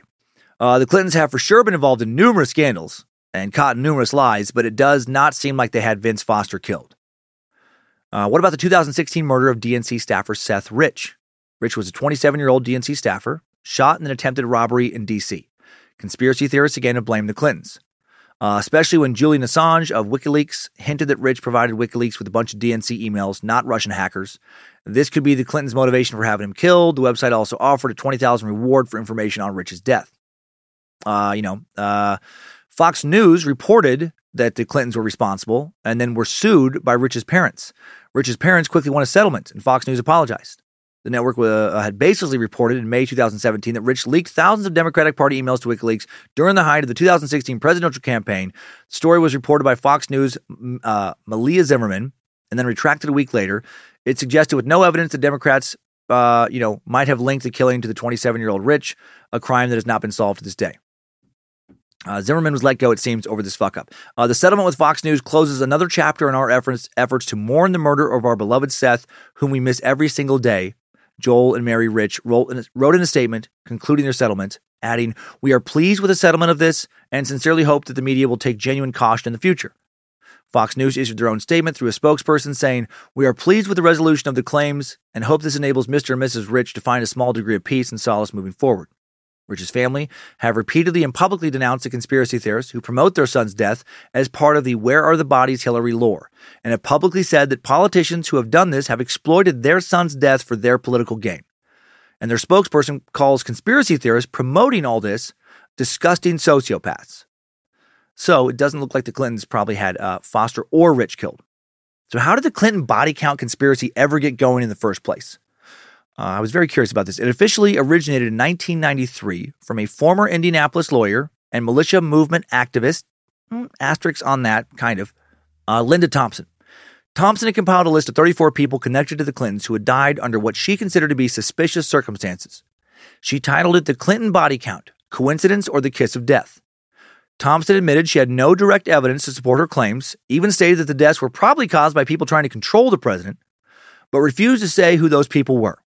Why not? Well, probably because she didn't really seem to know anything. She said her allegations seemed groundless only because the mainstream media haven't done enough digging. So how credible was Linda? The person who, and I cannot stress this enough, came up with this, invented the very popular Clinton body count conspiracy. This is her invention. She is the Q source to all of this. Linda is fucking insane. Truly. This isn't me playing partisan politics here. She was as wackadoodle as it gets. She was Q from QAnon before there was a QAnon. In 1993, she splashed onto the conspiracy scene when she made a VHS tape that got passed around in conspiracy circles called Waco the Big Lie. Huge critique of the U.S. government's siege on Waco, right? The Branch Davidian cult compound. How dare the U.S. government use force to try and stop a cult leader, David Koresh, from fucking more kids? Linda alleged that 3 of the 4 ATF officers killed in the siege were former bodyguards of Bill Clinton. And that is not true. Absolutely not. She just pulled that out of her ass. She said that in the siege, Clinton had them assassinated by what looked like friendly fire, but was not. And that's pure crazy talk. She made another Waco film in 94, a sequel to her first blockbuster. Another VHS tape gets sold and passed around.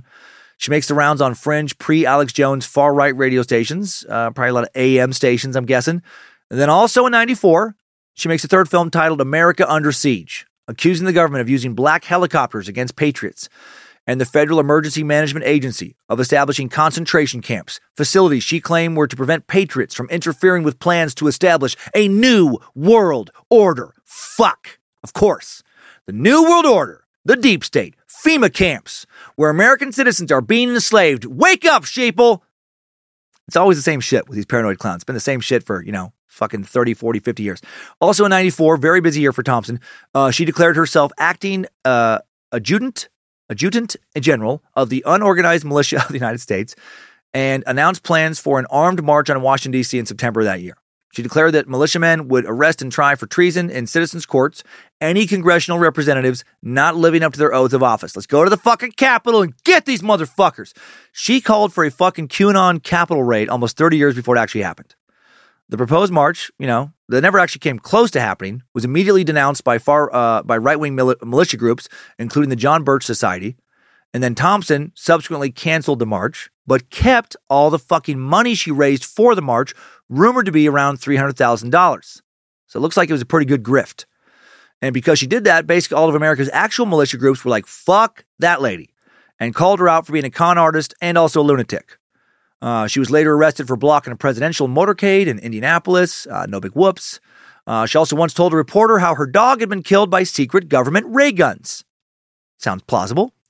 And how she had been shadowed and shot at by enemies from black helicopters. Man, helicopter snipers not capable of taking out an unathletic-looking middle-aged woman. That's interesting. Clearly, the black helicopter A-team was not chasing her down. On her resume, Thompson boasted that she had been assistant to U.S. Army Commanding General NATO. But no, investigators found out she was a secretary. So that's a little different. After suing the National Enquirer for labeling her the Queen of Hate, Thompson faded from view, first moving to Alabama, then to Durham, North Carolina, before ending up in Florida where she died. Let's hear from her. This is her opening monologue from her 1994 cinematic fucking masterpiece, America Under Siege.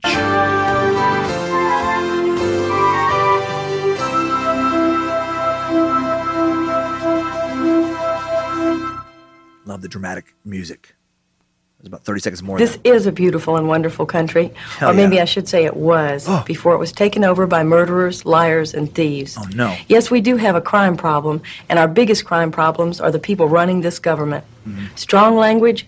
Yes, and I'm prepared to back it up with proof. Hell yeah. Linda then spends the next hour not backing anything up with proof. I'd keep playing it, but she just goes on to talk about, like, where she lives in Indianapolis, and her husband's a nice guy. I mean, just nonsense. She was fucking crazy. She died of a prescription drug overdose in Florida, May 10th, 2009, at the age of 56. She was not well. She seemed to deteriorate more and more towards her later years. After the incredibly credible Linda kicked this conspiracy off, William Dannemeyer, former Congress member from Orange County, California, grabbed her conspiracy baton. I'll take it and run. Then edited her Clinton death list down to 24 people. Then sent it to the House of Representatives in 1994. His account was titled, whatever it is, Bill Clinton probably did it. He said that these people died under natural circumstances. Did I mention that Dannemeyer was a strident anti-Semite and conspiracy theorist?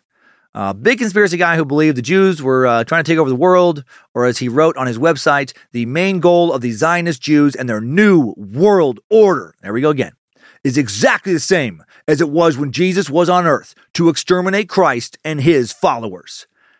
Man, they're fucking bad at it then.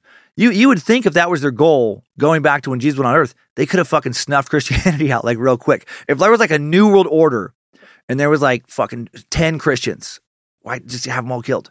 Right? Just kill them all and fucking get rid of everything. But I guess they're a really incompetent bunch. And of course, again, he references the New World Order. Yeah, he's batshit crazy. He died in California in 2019 at the age of 89 after suffering from dementia for many years. I'm sure he was a real treat to be around for his final years. Paranoid mind plus dementia? How fun is that for the caretakers?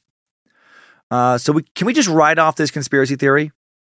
Maybe not so fast. Let's look a little bit more. Fact-checking site Snopes.com gave this conspiracy theory a gander in 1998, and they did note that 50 colleagues, advisors, or citizens who either knew the Clintons or were going to testify against them did in fact die. Now, have they just known a lot of people? Of course. But still, this does look a little suspicious. For example, James McDougal, a witness in the Whitewater land deal case, died of a heart attack in March of 1998 while in solitary confinement. Believed he was going to testify against Clintons. The Whitewater scandal was a controversy for the Clintons due primarily to allegations that Bill Clinton, while governor of Arkansas, used his political might to pressure David Hale, former president of a small business investment firm, into making a loan for the Whitewater land deal, a deal where the Clintons would actually lose money. 3 separate investigations of all this never led to charges against the Clintons. Would they have been found guilty had McDougal lived, though? A lot of people think they would have. Next death. Mary Mahone, 25-year-old former Clinton intern, shot inside the Washington, D.C. Starbucks she worked at near Georgetown in July of 1997, suspected that she was going to testify about sexual harassment at the White House. She was one of 3 employees killed at that Starbucks at that same time. Their bodies were found the next morning by an employee showing up to open the store. They'd been killed after closing. Their bodies found in a back room, and they were the first 3 Starbucks employees to ever be killed on the job. It's often reported online that their killer was never caught, but that is definitely not true. The theory is that, some Clinton assassin did it. But Carl Derek Cooper did it, and he was sentenced to life in prison with no possibility of parole. 2 years after the murders, Carl gave a detailed account of the incident to D.C. police. According to Peter Slevine at the Washington Post, Cooper confessed to shooting the manager Mahoney when she refused to give him keys to the safe, which held over $10,000 in cash. She said no. Cooper then shot a warning shot into the ceiling, freaked Mahoney out. She started running into the hall. Cooper ran, caught her, wrestled with her over the keys. When she resisted, he shot her dead. Right? Give him the fucking keys. If you're for everybody listen to this, if you get a heist at work, give him the fucking keys. Insurance will take care of it. Just give him the keys. Do what they say. Not worth dying. He then shot the other 2 Starbucks workers at the store at that time for being in the wrong place at the wrong time, right? For witnessing the initial murder. Cooper only got caught thanks to America's Most Wanted, bringing extra attention to the case. Hail Nimrod and hail John Walsh. That guy's a fucking hero. Cooper was a bad dude, a suspect in another murder when he was arrested, suspected drug dealer, minor gang leader. No known ties to the Clintons. Never referenced the Clintons at his trial. He'll die in prison. He has yet to rat on the Clintons, even though he's had a lot of time to do so. Next death. Victor Reiser II, former national finance co-chair of Clinton for president, and his son Montgomery Reiser died in a plane crash in Alaska. Were they going to testify against the Clintons? There's no evidence of that whatsoever. But the conspiracy was out there now, and the tinfoil hat crowd was stopping at nothing to link any new corpse they could find to the Clinton body count. Doesn't seem to be a real strong association here. So next death. Paul Tully, DNC political director. We're not going to go through all the deaths, by the way. Just some of the key ones that get referenced a lot. Found dead in a hotel room in Little Rock. He had a heart attack at the age of 48. Key member of the damage control squad, came up with Clinton strategies. In a statement after his death, Clinton called Tully a dear friend and trusted advisor. Paul had one of the nation's greatest political minds and one of its biggest hearts.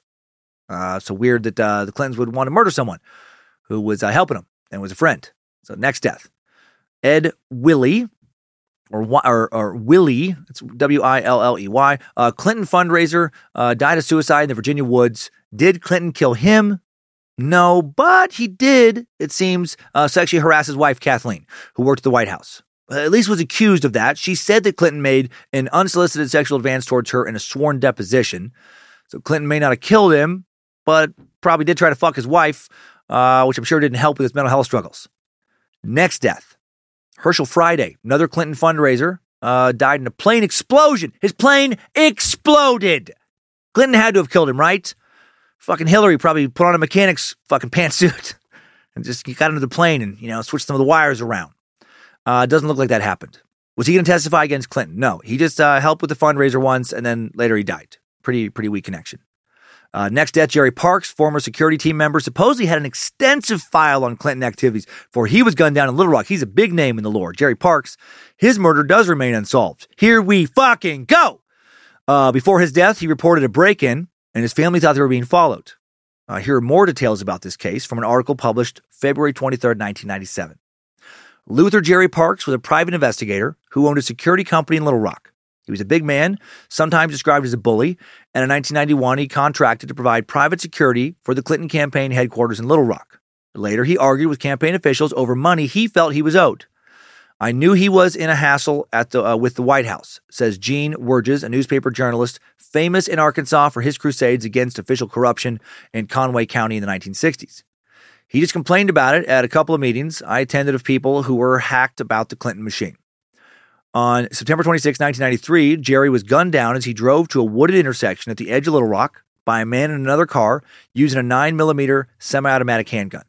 Clyde Steelman, the homicide sergeant of Little Rock Police Force, says that the killing looked to him like a professional job in assassination. After his father's murder, his son Gary Parks said he freaked out. He said he walked off his job as the go-to guy at a car dealership. He then ended up working as a pimp, literally, ran a female escort service. He helped his mom, who he said was now afraid for her life, to go into hiding. Said he turned down money from the National Enquirer, refused to talk to national reporters for a while. I didn't trust the East Coast media, he told a reporter in 97. Just in talking to them on the phone, their intentions came through. I didn't care if they were liberal or conservative. It was that I feel that they were going to print what I said or print what they wanted to say that I said. Jerry Parks had quarreled bitterly with a former business partner shortly before his death. That guy became a suspect in his death, but Gary came to believe his father's death was connected to political forces loyal to Clinton. He says his father had told him about a file he had built up on Clinton's indiscretions when he was governor. I'm guessing probably sexual indiscretions, knowing Clinton.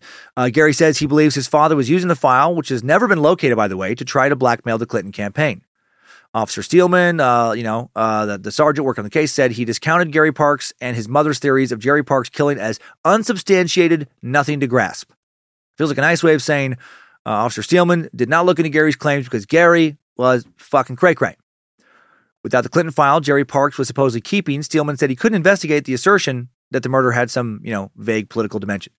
Parks went on to cooperate with the makers of Clinton-bashing mail-order video company, what was all these fucking mail-order conspiracy videos, by the way? He said on camera, I feel that Bill Clinton had my father killed, but then offered literally no evidence to back up that claim.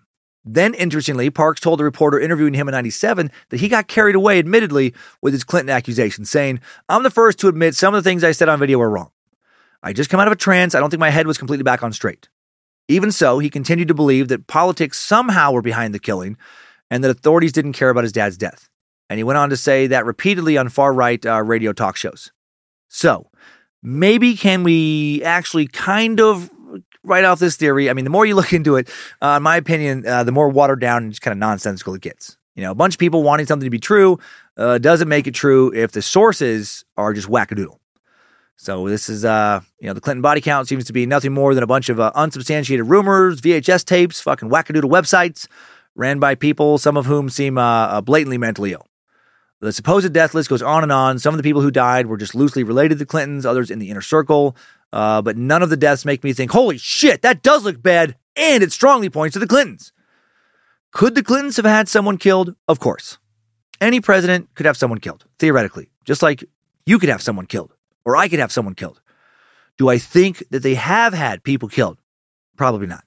Do I think that they had Epstein killed? I fucking doubt it. When the hashtag Clinton body count trended in the wake of Epstein's death, especially on Twitter, Bill Clinton's spokesperson called it ridiculous and, of course, not true, and Donald Trump knows it. Speaking of Trump, let's move to the other side of the political aisle for another conspiracy theory, right? The hashtag Trump body count also trended in the wake of Epstein's death. Former President Trump was friends with Epstein at one time. When they were kids, this did not get reported as much as I thought it should have been. They used to play putt-putt, hide it in the butt. They play this game where they would pretend that their wieners were golf clubs. And, and then the other kids' nuts were like the golf balls. And then you'd slap your ding-dong around each other, and whoever could hit a ball first with their club would then have to try and sneak their club into the other player's hole while screaming par to win. And Epstein always won, I guess. Some say Trump would let him win. And I don't know. I don't know where any of that came from. Sometimes with the weird thoughts I always have, I feel like I'm cursed. But for reals, they were friends at one time. In 2002, Trump told New York Magazine, "I've known Jeff for 15 years, terrific guy.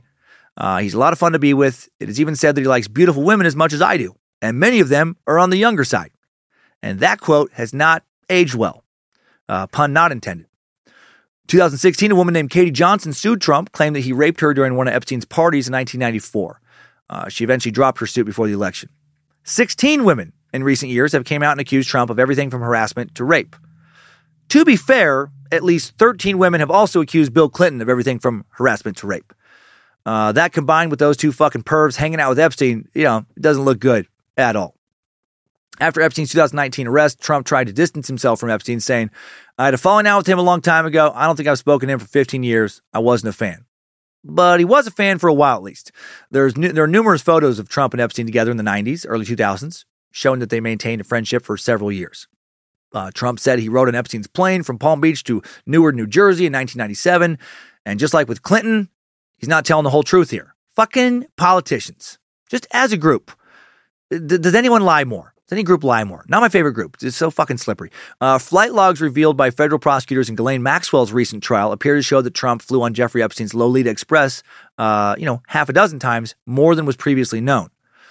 But just like with Clinton, again, to be fair, he may not have flown alone with him. A woman named Marla, apparently Trump's then wife Marla Maples, listed as joining him on a June 1994 flight, along with her then infant daughter and a nanny.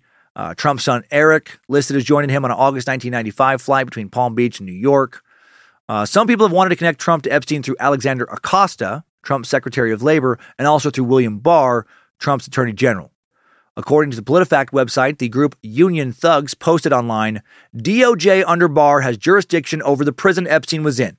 It's been reported that the security cameras failed at the moment of the alleged suicide. Trump cabinet member Acosta gets Epstein a pass in court previously. Trump is a frequent flyer on Epstein Airlines. Yeah, sure, he killed himself." I mean, does all that look a little bad? Well, yeah, it does. But as we went over last week, did Acosta really give Epstein a pass, or was he forced to give him a pass by the FBI, some other political force above him? Was it really his call? I have strong doubts.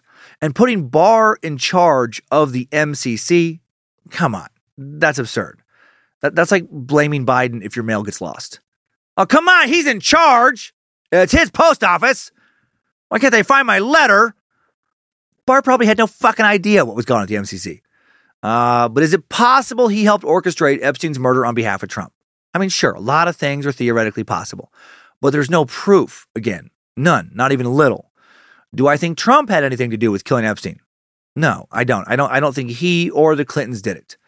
If I had to guess who killed Epstein, if anyone, I think it'd be someone working on behalf of the FBI.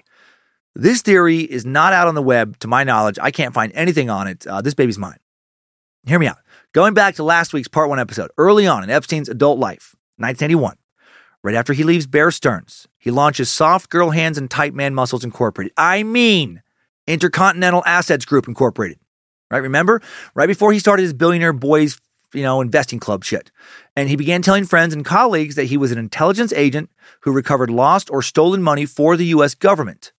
And that might have been crazy talk, but maybe not.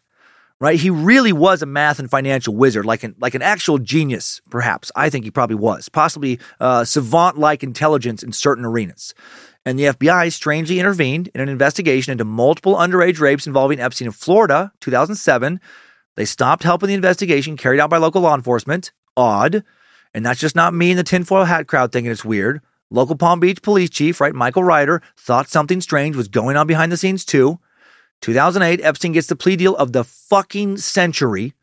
18-month, you kind of have to go to jail, but not really, and it's only 13 months, and go ahead and keep getting underage massages and sexually assaulting teens plea deal.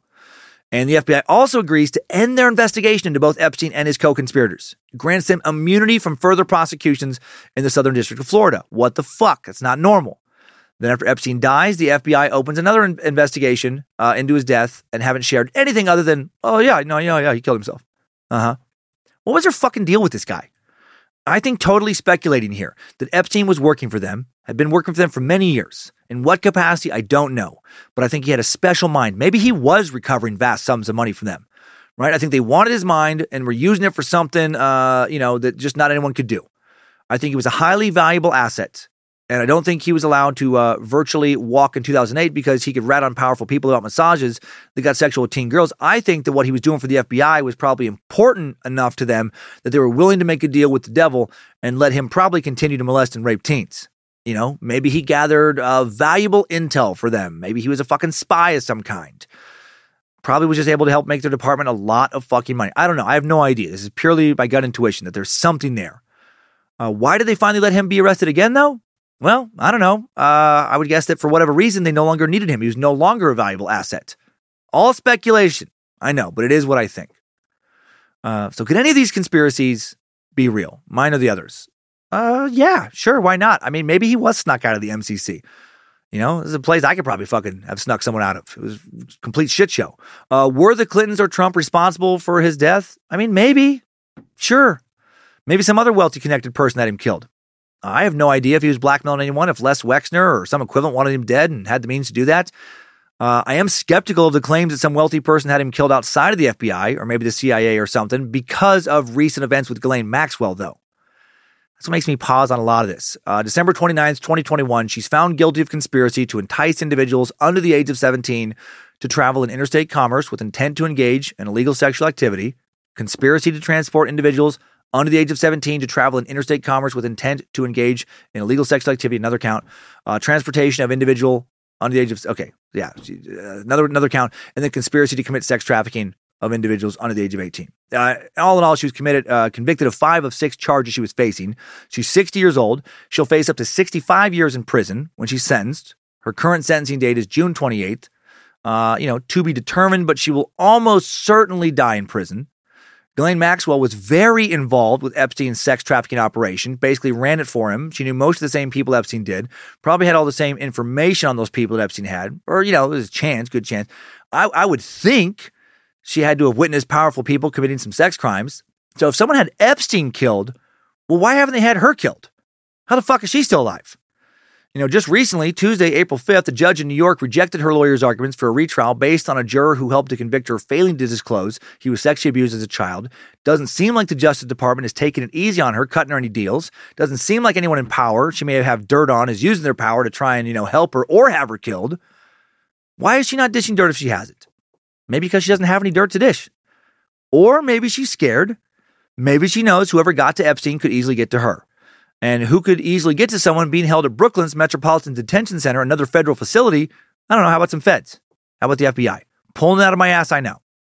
But to me, if any of this stuff is true, that's the one that's true. There's no strong evidence pointing to who may have killed Epstein. But I do actually think he was quite possibly killed. right? So many fucking errors at MCC. The guards never checking his cell the night he died. His cellmate having just left, not given a new one, even though protocol dictated he was supposed to be given a new one. All the weird camera bullshit, the changing story about why there isn't footage.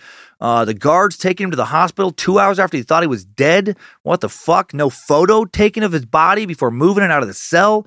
Broken bones in the neck that tend to point to strangulation more than they point to suicide. You know, there isn't just a few irregularities regarding what went on here. There's so many. Combine that with that insane plea deal he was given previously in Florida. Combine it all with the many rich and powerful people he hung out with. Epstein didn't kill himself. That conspiracy meme might very well be true. He probably, in my mind, did not kill himself. But I don't know who did. And I realize that this, plus my belief that the CIA had something to do with assassinating JFK, you know, makes me a bit of a wackadoodle in some people's eyes. Oh well. I just can't ignore the story laid out in front of me. In front of all of us. Before I finish my recap, so sorry about this. We do have one final sponsor today. Time Suck is once again brought to you by Whipple! Epstein didn't kill himself edition. Don't get suicide. Feel more alive than you've ever felt in your fucking pathetic non-island owning. Don't you have your own plane or banging teens with Clinton and Trump life? Just drink Whipple. Epstein didn't kill himself edition. Don't be an island boy. Be an island fucking alpha male or a boss bitch ready to rule your own Caribbean kingdom once you fucking pound this elixir of Molly, Adderall, liquid nitrogen, helium, uranium, bath salts, organic grape juice, fentanyl, bleach, Drano, antifreeze, and coconut milk. Fuck you. Fuck your family. And drink Whipple! Epstein didn't kill himself edition. Now comes the following flavors. Island raspberry rubdown, New Mexico cactus fruit hand job, and orange dreamsicle. God, Whipple, man. It's really nice to have a partnership with the world's best energy drink. Now back to finishing off Epstein. Too bad someone couldn't have finished him off sometime around, 1970. Epstein was born in 1953 in Brooklyn, New York. Grew up in a working class family with dreams of being successful and rich and probably fucking molesting a lot of people. The rich dreams, a lot of people had those, but unlike a lot of people, Epstein had the brains to pull that dream off. By his mid-20s, he was a millionaire. His mid-30s, he was likely worth tens of millions of dollars. By his 40s, he had the largest home in Manhattan, Palm Beach mansion, his own fucking island in the Caribbean, big one, huge ranch compound in New Mexico. He's worth hundreds of millions of dollars. He was flying around on private planes, helicopters, hanging out with celebrities, politicians, billionaires. He's having Ghislaine Maxwell round up teens for him to abuse and rape by the dozens, if not the hundreds. Then in 2005, a Florida parent reports him to the police for having sex with their underage daughter. Palm Beach Police Department launches an investigation, learns this girl is far from the only victim. Looks like he's going to easily go to prison for life, going to be a slam dunk, open and shut case, but then the fucking feds stick their noses in.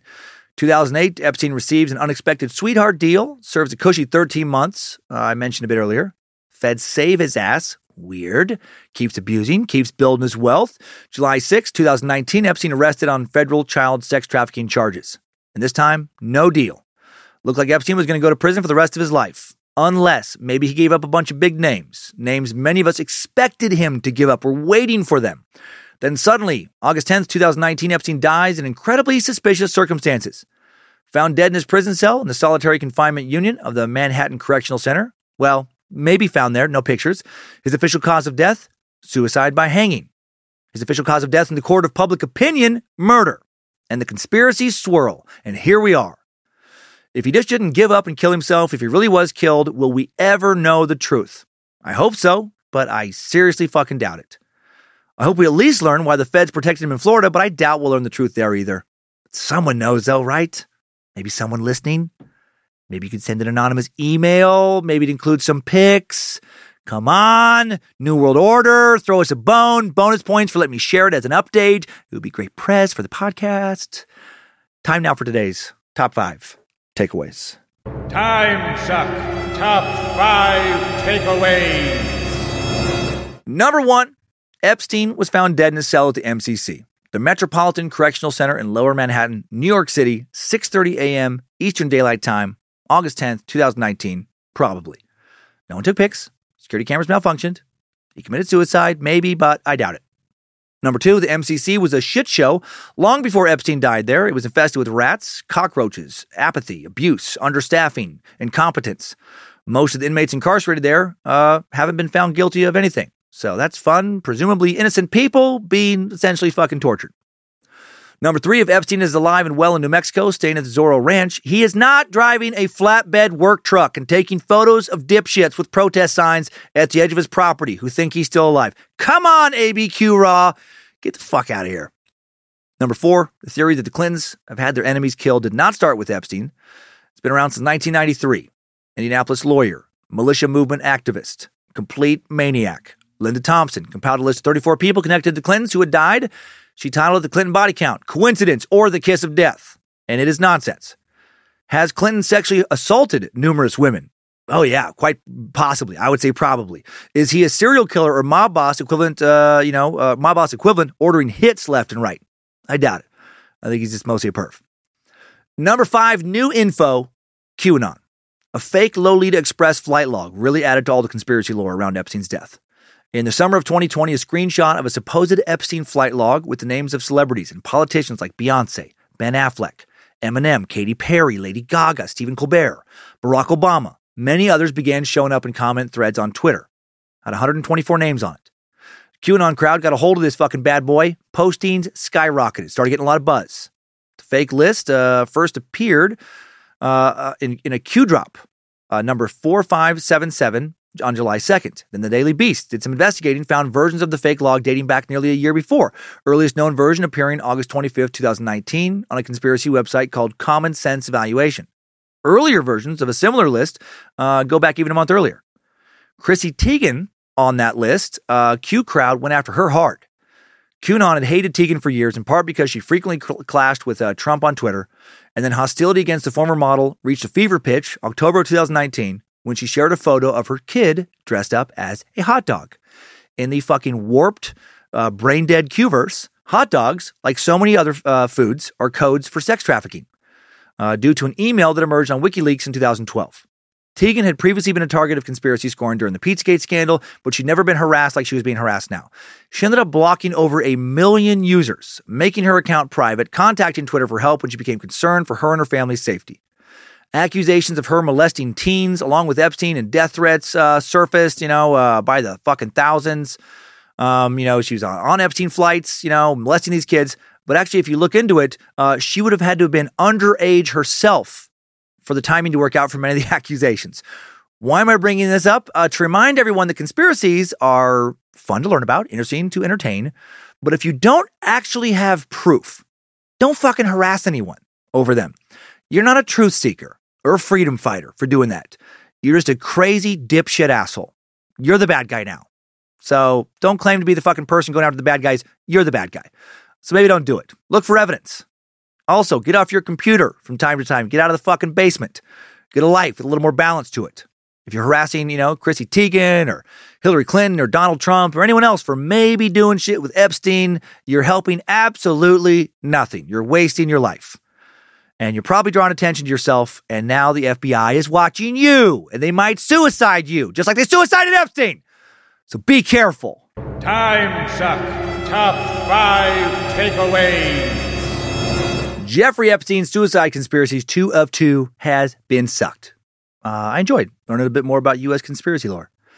And also, now I really understand the hype around the catchphrase, Epstein didn't kill himself. Thanks to the Bad Magic Productions team for their help in making Time Suck every week. Thanks to Queen of Bad Magic, Lindsay Cummins. Thanks to the Reverend Dr. Joe Paisley for production. Thanks to BitElixir for upkeep on the Time Suck app. Logan, the Art Warlock, Keith, creating the merch at badmagicmerch.com. And for running socials with Liz, the Enchantress, Hernandez. Thanks yet again to Olivia Lee for kicking off the research on this one. So great job. And thanks to the All-Seeing Eyes moderating the Cult of the Curious private Facebook page. Thanks again to Beefsteak and the Mod Squad running Discord. More and more people talking lately about how much fun they're having over in Discord. So good on you, Discord meat sacks. You can link to TimeSuck's Discord community via the TimeSuck app. You can also find TimeSuck on Reddit. The TimeSuck subreddit, over 7,000 members now. So if you're a Reddit user, you can go check it out. Next week, another Space Lizard voted in topic, just like this two-parter. Vladimir Putin, that motherfucker. Putin is a name we all know, a name that many fear right now. How much do you know about the leader of Russia? Vladimir Putin, terrifying the world, actually been scaring much of the world for decades. 2022 invasion of Ukraine, not the first time Russia has invaded land that's not theirs. And those nukes, so many nukes. And the corruption, so much corruption. Vladimir Putin has been synonymous with Russia since he first became president in 2000 when he made some of the first speeches on national television. He promised to protect freedoms. Human rights. He promised to bring Russia out of an economic depression, promised to restore Russia back to greatness after the fall of the Soviet Union. How much of all that has he done? Some of the many questions will be, or some of the many things we'll be looking into when I try next week. What am I talking about? Who is Vladimir Putin? How did he grow up to become a ruthless leader that he is today? Why the fuck did he invade Ukraine? And more next week on Time Suck. And now let's head on over to this week's Time Sucker updates. Updates? Get your Time Sucker updates. A bad magician, Justin Kando, has another Reddit situation to talk about. He's created another subreddit. Not just for Time Suck, but for all the bad magic. Justin writes, "Hey, Master Sucker, hope you're doing well. Just wanted to write in and ask you to give a shout-out to a new community of suckers on Reddit. It's a platform I saw pretty heavily underrepresented, so I created a community for all bad magicians to gather and discuss the shows and talk about anything related to any of the Bad Magic podcasts. We're really small right now, but I think with the help of MC Suck Nasty himself, we can get a good community going. That's all, as always. 3 out of 5 stars. Wouldn't change a thing. Keep doing the good work you do over there." Well, thank you, Justin. Thanks for expanding our community over at r/Bad Magic Productions. Yeah, Reddit I'm starting to look at more and more. I'm late to the party, but it's very cool. Thread looks good. I hope you keep it up. Hail Nimrod to you, sir. I promised Super Sucker Brian Hurstman I would include his message in this week's updates. Promise fulfilled. Brian writes, Dear Slim Suck Master, the twisted tongue grandmaster of positive suckitude. I'm writing this 2 days away from attending your sold out Missoula show. I know by the time you read this, it will have happened. So let me say how great it was. I'm hoping it was great too. I've been following your comedy since back in the Name Your Jokes days and greeting cards. And I told people you are my favorite comedian. I've always told people. Then one day, 3 years ago or so, my son-in-law pointed me to your Time Suck podcast. I've been laughing and learning ever since. We had lots of adventures together, listening in the car while we camped, hiked, hunted, and fished together all over Montana. Then last year, my whole world fell apart. Wife of 32 years passed away from COVID. And if that wasn't enough, my best friend, my son-in-law, couldn't stay married to my daughter anymore. They divorced, and I haven't talked to him since. I also have a 16-year-old daughter still living at home. So many months just trying to keep everything running with massive grieving all around on every level. On top of that, my job required me to work 50, 60 hours a week during that time, but my story doesn't end there because that would suck in the opposite of the Time Suck way. After reaching the point of acceptance and that this is my new life, I decided to try dating. I would say try dating again, but really I haven't dated since I was 16 when I met my first wife. She was my only love, the only love I ever had, and the one I planned to die of old age beside. So one of my first matches is a woman from 3.5 hours away across Montana. I reached out with a long, corny story about growing up with my dad and grandpa in the town where she now lives. She responded about how different I was than the normal first message of, hey, how you doing? Well, we started texting a lot, and a few days later, she asked to meet me halfway in Butte. No, not meet me halfway in the butt. Down, Lucifina, down. I told her about my favorite podcast. She hadn't heard of you. I figured I should give her a second chance anyway, and she saw you had one on Betty White, a great mentor to her. So we both agreed to listen to the podcast while we drove in from different directions to our first date. Next thing I know, you're talking about Miss White Power's porn career. And I was basically thinking, well, this relationship was fun for 2 days. When we finally met, she was all smiles and was laughing her ass off at the podcast. Needless to say, we spent 5 hours in Butte on the best first date ever. There I asked her if she wanted to come with me to your show in Missoula, and she said yes. We've been able to meet up every weekend since and talk nonstop when we're apart. This is really going well, and you, sir, are a part of making it happen. We couldn't be more different in politics or religion, but that's okay. If we listen and respect each other, we see that we all really have the same desired outcome, just different ideas on how to get there.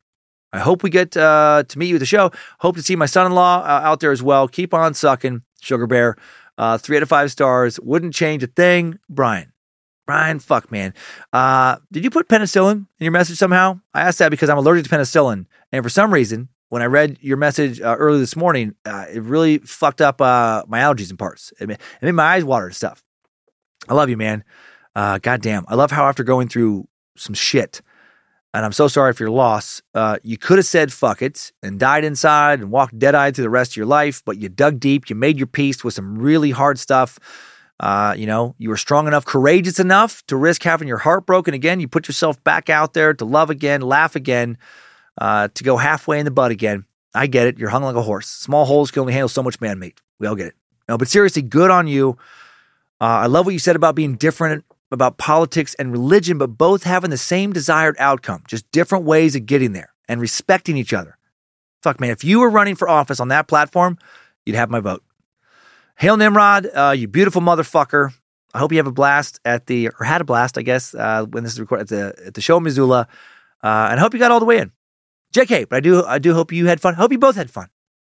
Next up, an island update from Island Boy, Zane L. Burney. Zane writes, "Hi, Dan and everyone at Bad Magic. My name is Zane, and I have an interesting side note and or story about Little St. James. Buckle up, it's going to get strange. When I was 14, my family and I moved to St. Thomas from New Jersey. During the times when we would take the ferry to St. John, we'd pass Little St. James. It was always known as a no-go zone by locals. At the time, my dad was working construction, was talking to one of the contractors who Epstein hired to work on his private island. In passing, this individual mentioned that there was some bad shit going on there, but the pay was good. No one really knew what was happening. Fast forward 2 years, my parents divorced. My dad moves back to New Jersey. I'm living on a boat with my mom and my stepdad. Every day, I would walk home from school to the town of Red Hook, where I would meet mom at the dinghy dock behind Fishtails. Every time we'd go to and from our boat, we would always pass a 40-foot barge with Little St. James painted on the side. My mom and I were always curious about who owned it, but there were plenty of deterring signs, so we left it alone. Shortly after I graduated high school, moved off the island. A few years into college, heard the news, couldn't believe what happened, let alone that it happened a half mile from where our boat was anchored. To clarify some points about the Virgin Islands and St. Thomas specifically, it's a place where dirty dirt spreads quickly. Similar to everyone else, folks in the Caribbean love gossip. In the respect to the police force, even though it has gotten better over the years, bribery and workarounds, not unusual throughout the islands, especially if you're someone who has lived there for generations or a wealthy fuckhead like Epstein. To assume he was buying them off is correct. It's hard to hold a moral compass as a citizen when someone is offering any amount of money to make your problems go away. Lastly, for any victim to swim away from Little St. James would have been super difficult at best. The water conditions between St. Thomas, St. John, and Little St. James are super choppy pretty much all of the time. In regards to the island itself, no one was allowed near it. Any unauthorized vessel that got close to the island was met with armed guards, just adding to more of the strategic planning this dirtbag used. All of this fit the common St. Thomas expression of, "Welcome to St. Thomas, you can't make this shit up." On a serious note, I hope all the victims receive the proper help they deserve. In any event, just wanted to share that info. Keep on sucking. Respectfully, Zane L. Burney. Well, thank you, Zane. Yeah, man, I bet Epstein, scouted all that out. Knew the local authorities would take bribes, knew about the current, knew he could have so much privacy on the island. And I've had numerous messages come in this week about his private security detail and their, boat patrols being very aggressive. A lot of armed people in boats that would, anybody trying to get close to the island, they would come after them and get in their faces real quick. Also, how fucking cool to live on a boat in the Caribbean. Like, what an interesting childhood you had. I hope you still make it back down there from time to time. And thank you for the update. Another island boy, at least for a vacation, Sweet Sack Dustin Hansen shares some more Epstein info, writing, Hirsute Harbinger of the Mighty Nimrod. I'm a late convert to the Cult of the Curious and a brand new Space Lizard. Even though I've been a fan of your comedy for years, somehow Time Suck has escaped my attention until about a year ago. I have finally finished all of Time Suck, and am now slowly making my way through the Secret Suck. I never thought I would have anything to add to a suck until now, but I have pictures of Pedophile Island. It's not what you think, just let me explain. In 2016, my boyfriend at the time, now my husband, and I went on a Caribbean cruise. One of the stops was the U.S. Virgin Islands. We booked a catamaran trip out to some outer islands for snorkeling and swimming with the group. Captain of the boat was an islander and knew the area, so he was pointing out landmarks and some celebrities' houses on the islands. Then we passed Little St. James. This is what we call Pedophile Island. It belongs to a stockbroker from New York, he said. This was after his first arrest, but before his rearrest, I wasn't aware of who Jeffrey Epstein was at the time. But the residents of the Virgin Islands knew who he was. The captain said he was going to get as close to the island as he could before the boats came out. Sure enough, as we got closer to land, 2 speedboats came racing out of nowhere, one staying a ways back of us, the other keeping pace with us, separating our boat from the island. The occupants of the speedboats wore tactical gear and sunglasses. I couldn't see any guns, but only an idiot would think they weren't armed. So there we were, a catamaran with tourists and our captain in shorts and flip-flops being escorted by military wannabes. Everyone wave was the next instruction from our guide. And he also told us that they hate it when we take pictures of the island. Of course, everyone on our snorkeling party boat was waving and taking pictures. We could also see security guards on shore of the island. As soon as we passed the island, the speedboats turned around to try to intimidate the next vessel. Our captain told us that the owner of the island was a friend of Bill Clinton, and he regularly flew in young girls for parties. He also threw in some thinly veiled racist insults to then President Obama, so take his word as you want. I was on vacation with my partner and not in a mood to get into a conversation about law or politics, but I did listen to a few questions from other passengers. This is from 7 years ago. I'm trying my best to remember. But at the time, the Islanders hated Epstein more about developing Great St. James Island more than the pedophile island. He tried to dissolve the nature reserve. The police also not allowed on the island. Local police would also not answer any questions about the island, according to the captain and his first mate. Epstein's helicopter was parked at the far end of the airport, so nobody could see who his guests were. Had I known what an absolute piece of shit Epstein was at the time, I would have asked more questions from other locals. I apologize for not being sorry about the length of the email. Hail Nimrod. I will appease Lucifina with as much hot man-on-man action as possible. Hopefully Bojangles' newest chew toy will be a Russian dictator's skull. And if you do read this, give a shout-out to my brother Chase. We will be at your Milwaukee show, Dustin. Dustin, man, funny message. Good use of hirsute. That's fucking crazy that locals were openly calling Little St. James Pedophile Island before his second arrest. So sad, right? So many people knew. And the girls, I'm sure, just kept coming on in. And you painted a good picture of your boat captain. I'm pretty sure I've met that guy about 1,000 times in my life. Looking forward to seeing you and your brother Chase in Milwaukee. You and your husband, keep that man-on-man action hot. Loopholes and lips, baby. Loopholes and lips. Hail Nimrod, dude. And now for a really quick message that made me really laugh because I'm perpetually a 12-year-old boy.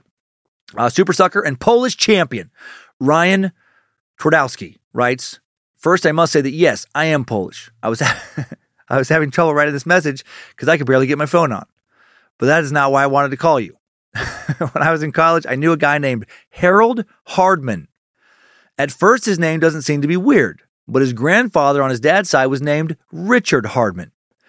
His alcoholic dad decided to name his son after his dad, so his son's, my friend's, full name was Harry Dick Hardman. I beg your forgiveness for not making this message longer. Oh, and can you give a shout out to my wonderful wife, Alyssa, who is also Polish and can't pronounce her own name, who listens to Time Suck on her walk to work because she can't drive. JK, my wife is wonderful, so give her a shout out or I will drive a bomb-filled 18-wheeler into the suck dungeon like Noodle McDrywing. Thanks, Ryan Twardowski.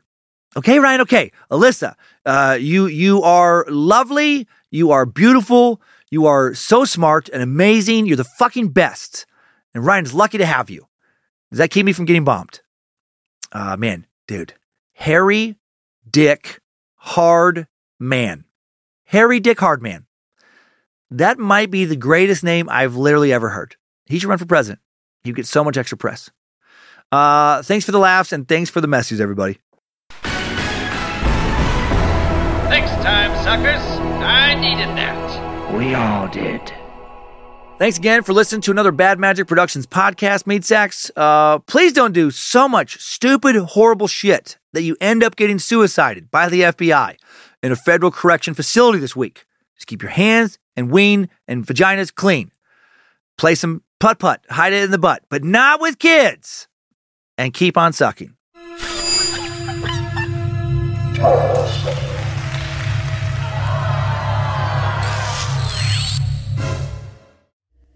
Bad Magic Productions.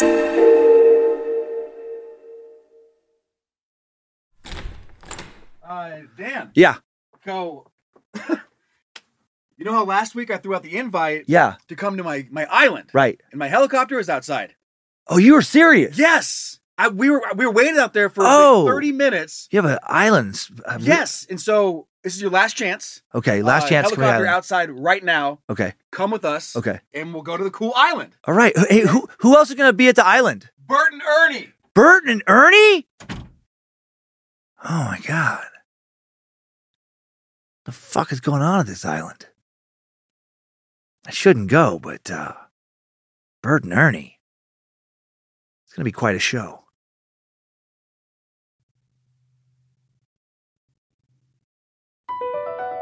BP added more than $70 billion to the U.S. economy in 2022. Investments like acquiring America's largest biogas producer, Archaea Energy, and starting up new infrastructure in the Gulf of Mexico. It's and, not or. See what doing both means for energy nationwide at bp.com/investing in America. Pulling up to Mickey D's just for drinks? Oh yeah, that's me.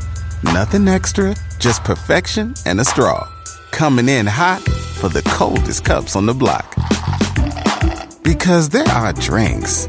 Then there are drinks from McDonald's. Mix things up with any size lemonade or sweet tea for $1.49. Perfect with our classic fries. Price and participation may vary. Cannot be combined with any other offer. Ba-da-ba-ba-ba.